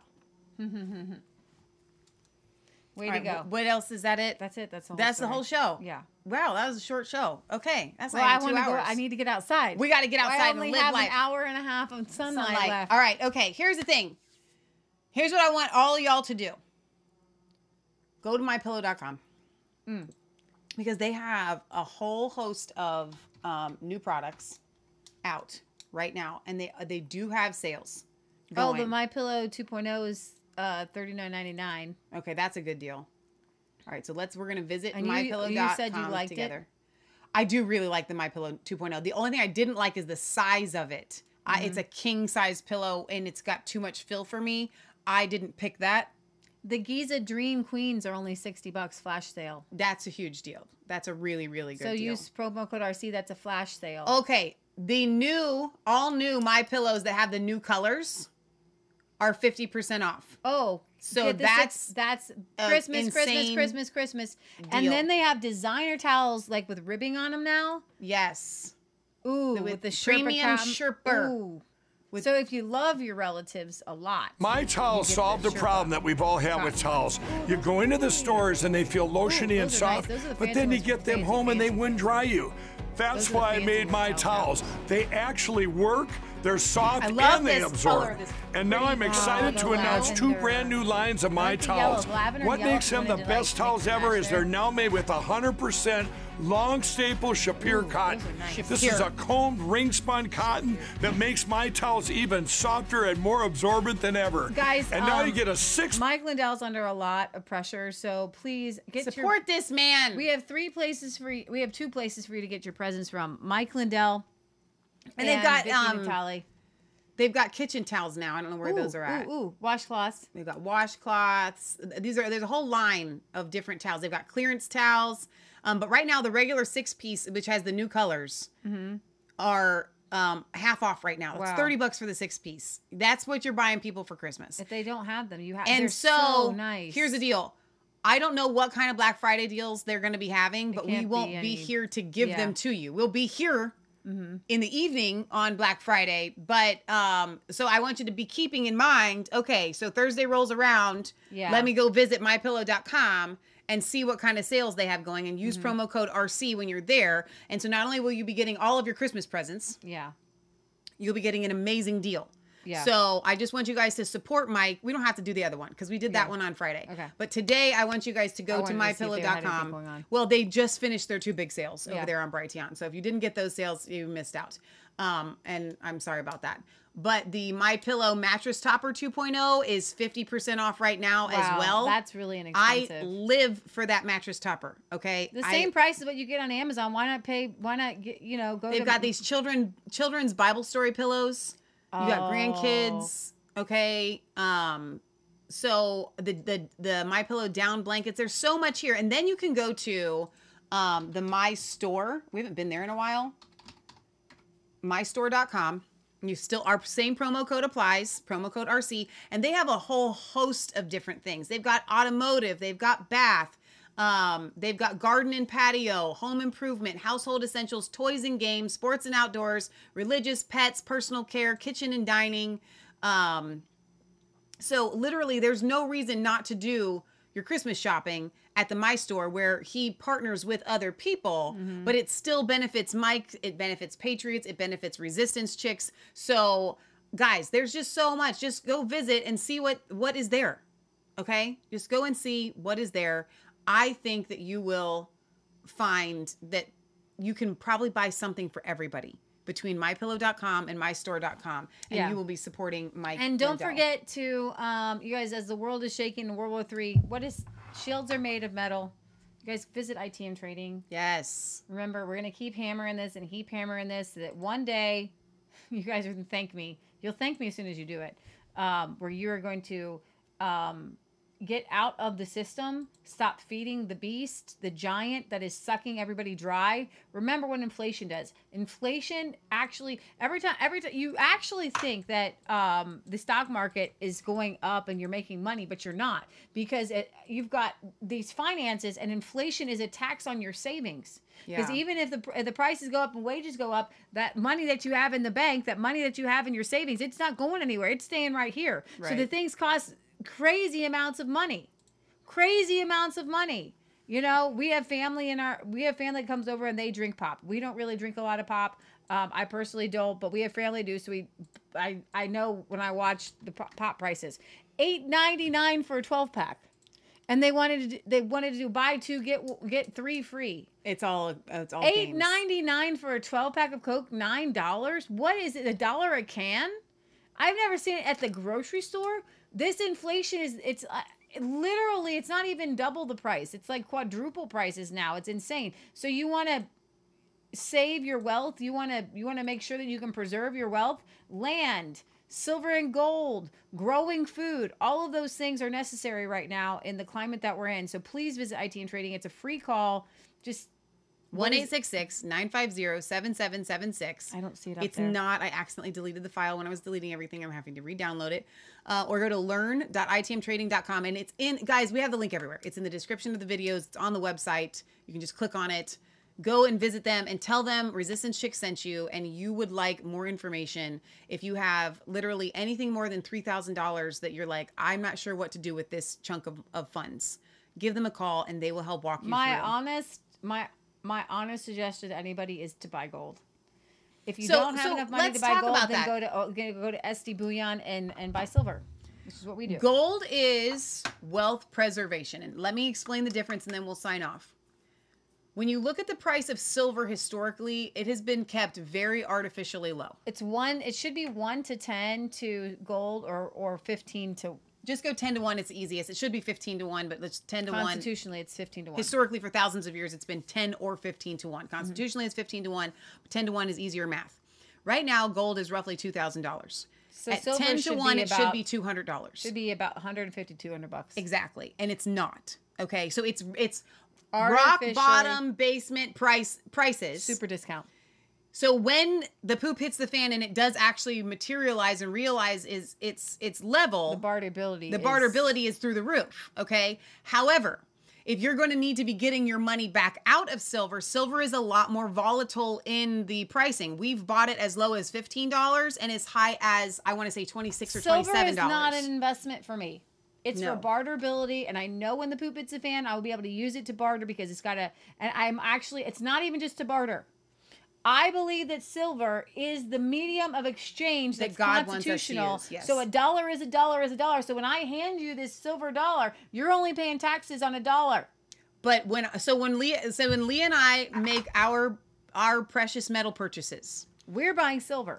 90% of what we're buying is in silver. At SD Bullion. However, if I had large amounts of money, we've already done we don't have large monies. So we don't qualify straight up. Our purchases do not qualify for ITM trading, or we would use ITM trading. I want to make that very clear. We don't have purchases over $3,000. If I have large amounts of money, I'm putting it in gold. All of it. But we don't do that. So what I'm saying is our purchases are, I'm talking a $300 purchase is what my purchases usually are. I'm just telling people that's my desire. Yes. Is to have lots of gold. Okay. But let me clarify something. Your gold, when you look historically, if we had bought gold back when when I wanted my mom to buy gold and my mom's looking at me and going, Michelle, honey, we don't have any money. It was we can't. $200. It was like $200 an ounce. It's $2,000 right now. There's your wealth preservation. Okay. Now, Michelle, wow, if I had bought gold then I'd be really rich now. No, you would have preserved your wealth because inflation has gone down the tubes. Okay. It's just a way to preserve your wealth. Silver will also preserve your wealth to an extent, but not the way that gold does. All right. Not in the now. While things are where they're at. But when gold rises to its roughly $10,000 value, which is about where it should be inflation adjusted, and then the silver that you've now bought for $17 to $26 will be worth 1/10 of that, or a 15th. So you're looking at $750 to $1,000. Do you understand? So silver is far more heavily discounted right now than gold is. But you might not realize, we don't know when you'll realize those But gains. we don't know when you'll realize that. And so all of these things are the type of things that SD Bullion that ITM Trading will walk you through. That's the difference. SD Bullion, you're not going to call them and get a personalized free phone call. And here's the thing, you guys, we're completely honest with you. Okay? People who bought silver in the 80s, they're not super wealthy. People who bought gold in the 80s, they've really done well wealth-wise. Yeah. However, those who bought silver in the 80s and 90s are preserving the Constitution. And that, to me, is much more important. And maybe it may not be important to you, but it's important to me. It's so important to me that that's what I do. Because I want to be able to trade with you on the level. So that this has the same value tomorrow for you as it does the day I give it to you. Right. Okay? The same thing for me. That's why I want to be paid in gold and silver. Because it has the same retained value. Yeah. And plus, The tax system has to be brought down, and this is the way to do it. Barry says, Leah and Michelle, you're better off with land. We're talking about two different things when we're talking about gold and silver and land. That's why we tell you to do it all. Diversification. Okay? Diversification. You need land for reasons that you need land. You need to get land. Okay? But if you're not buying land right now, get out of the dollar. So why do we need... Get out of the dollar. Can I just... I want to do a 5-minute thing of why you need money. Okay? Why do you need money? And this is very simple. Michelle, you have an orchard full of apples. Love it. And you have a big harvest of apples. You've got $1,000 worth of apples. Yep. Those apples are going to go pretty quick. Yes, they are. Somebody down the street makes shoes. You really need some shoes, but the shoemaker actually you have some shoes. I have my homemade shoes on right now. That's awesome. I got these from Sarah. She traced my foot. So Sarah's shoes are $100 a pair of shoes. Yeah, this is a $100 shoe. So you would, $50 if you So you would like to give Sarah a tenth of your apples. Yes. Okay, because that would be $100 worth of apples. Right. But Sarah has her own apple tree. Just opened those last night. Okay, and Sarah doesn't need your apples. Right. So you need to find a way to get something to Sarah. Right. Okay, so that you can get a pair of shoes. Love it. Okay? Now, but Sarah doesn't have a cow. And Sarah needs cheese and milk. All right? And your neighbor that has a cow with cheese and milk, they don't have any apples. But they don't need any shoes. So you go to the milk guy and you're like, hey, can I trade you my apples for your milk and cheese? So you go to the milk guy and you say, hey, I'm going to give you a couple $100 worth of apples. Can I get a couple $100 worth of milk and cheese? Okay, so then they give it to you. And then you go take that couple $100 worth of milk and cheese to Sarah, and then Sarah gives you a couple pairs of shoes. This eliminates all of that, because what if you can't find your third person that has the thing that you need? Right. Everybody needs a medium of exchange of money because we produce things that have a shelf life. But barterability is part of wealth preservation. It's part of the wealth shield, and that's why we love ITM trading, because it's food, shelter, water, barterability. Your skills can be bartered, but when it comes down to it, everybody needs a medium of exchange, which is money, because you're not always going to have a skill, and you're not always going to have a thing that somebody else has that you need something that they have. Exactly. Okay? You may not, maybe you're a weaver and you're like 80 years old, and the guy down the street has wood that needs to be chopped. Well, you can pay a young man to go chop the wood, okay, that you need to keep you warm. And you can sell your cloth to get the money to pay the young man to chop. So this is why we need money. Okay? And above all else, we've been operating under a false Luciferian monetary system. And in order to repent of it, you have to buy precious metals. Now, let me explain something. One more aspect of this. Or acquire. Money is not the goal. Money is a medium of exchange in life. Those wicked men try to bypass hard work. And they want to get wealthy without working. Money is not wealth. Money is a medium exchange for the wealth that you have stored up from your own two hands of hard work. And what makes your land wealthy? The work that you put into it. Exactly. Okay, so everybody who's seeking money, all these millions out there, they're a bunch of lazy nincompoops because they don't want to work. They just want the money. They want the means of exchange. No, the reason I need money is because I grew the apples, and then I have to find a way to get the apples to the right people so that I can get the things that I need, because we can't all do what and we all need to be producing something. And no, Elon Musk, not rocket ships to Mars. That's right.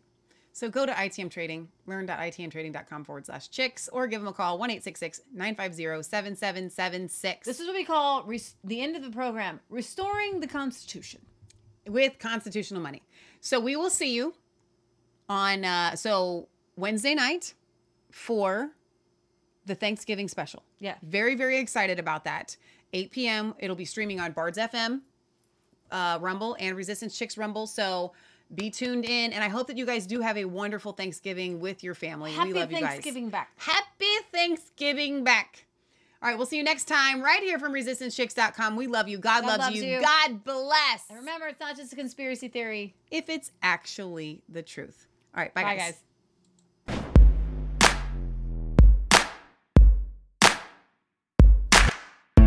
I was cold all alone, no place for home, every day so afraid. But you called my name, turned my eyes to the lies. No truth inside, on the run from the sun.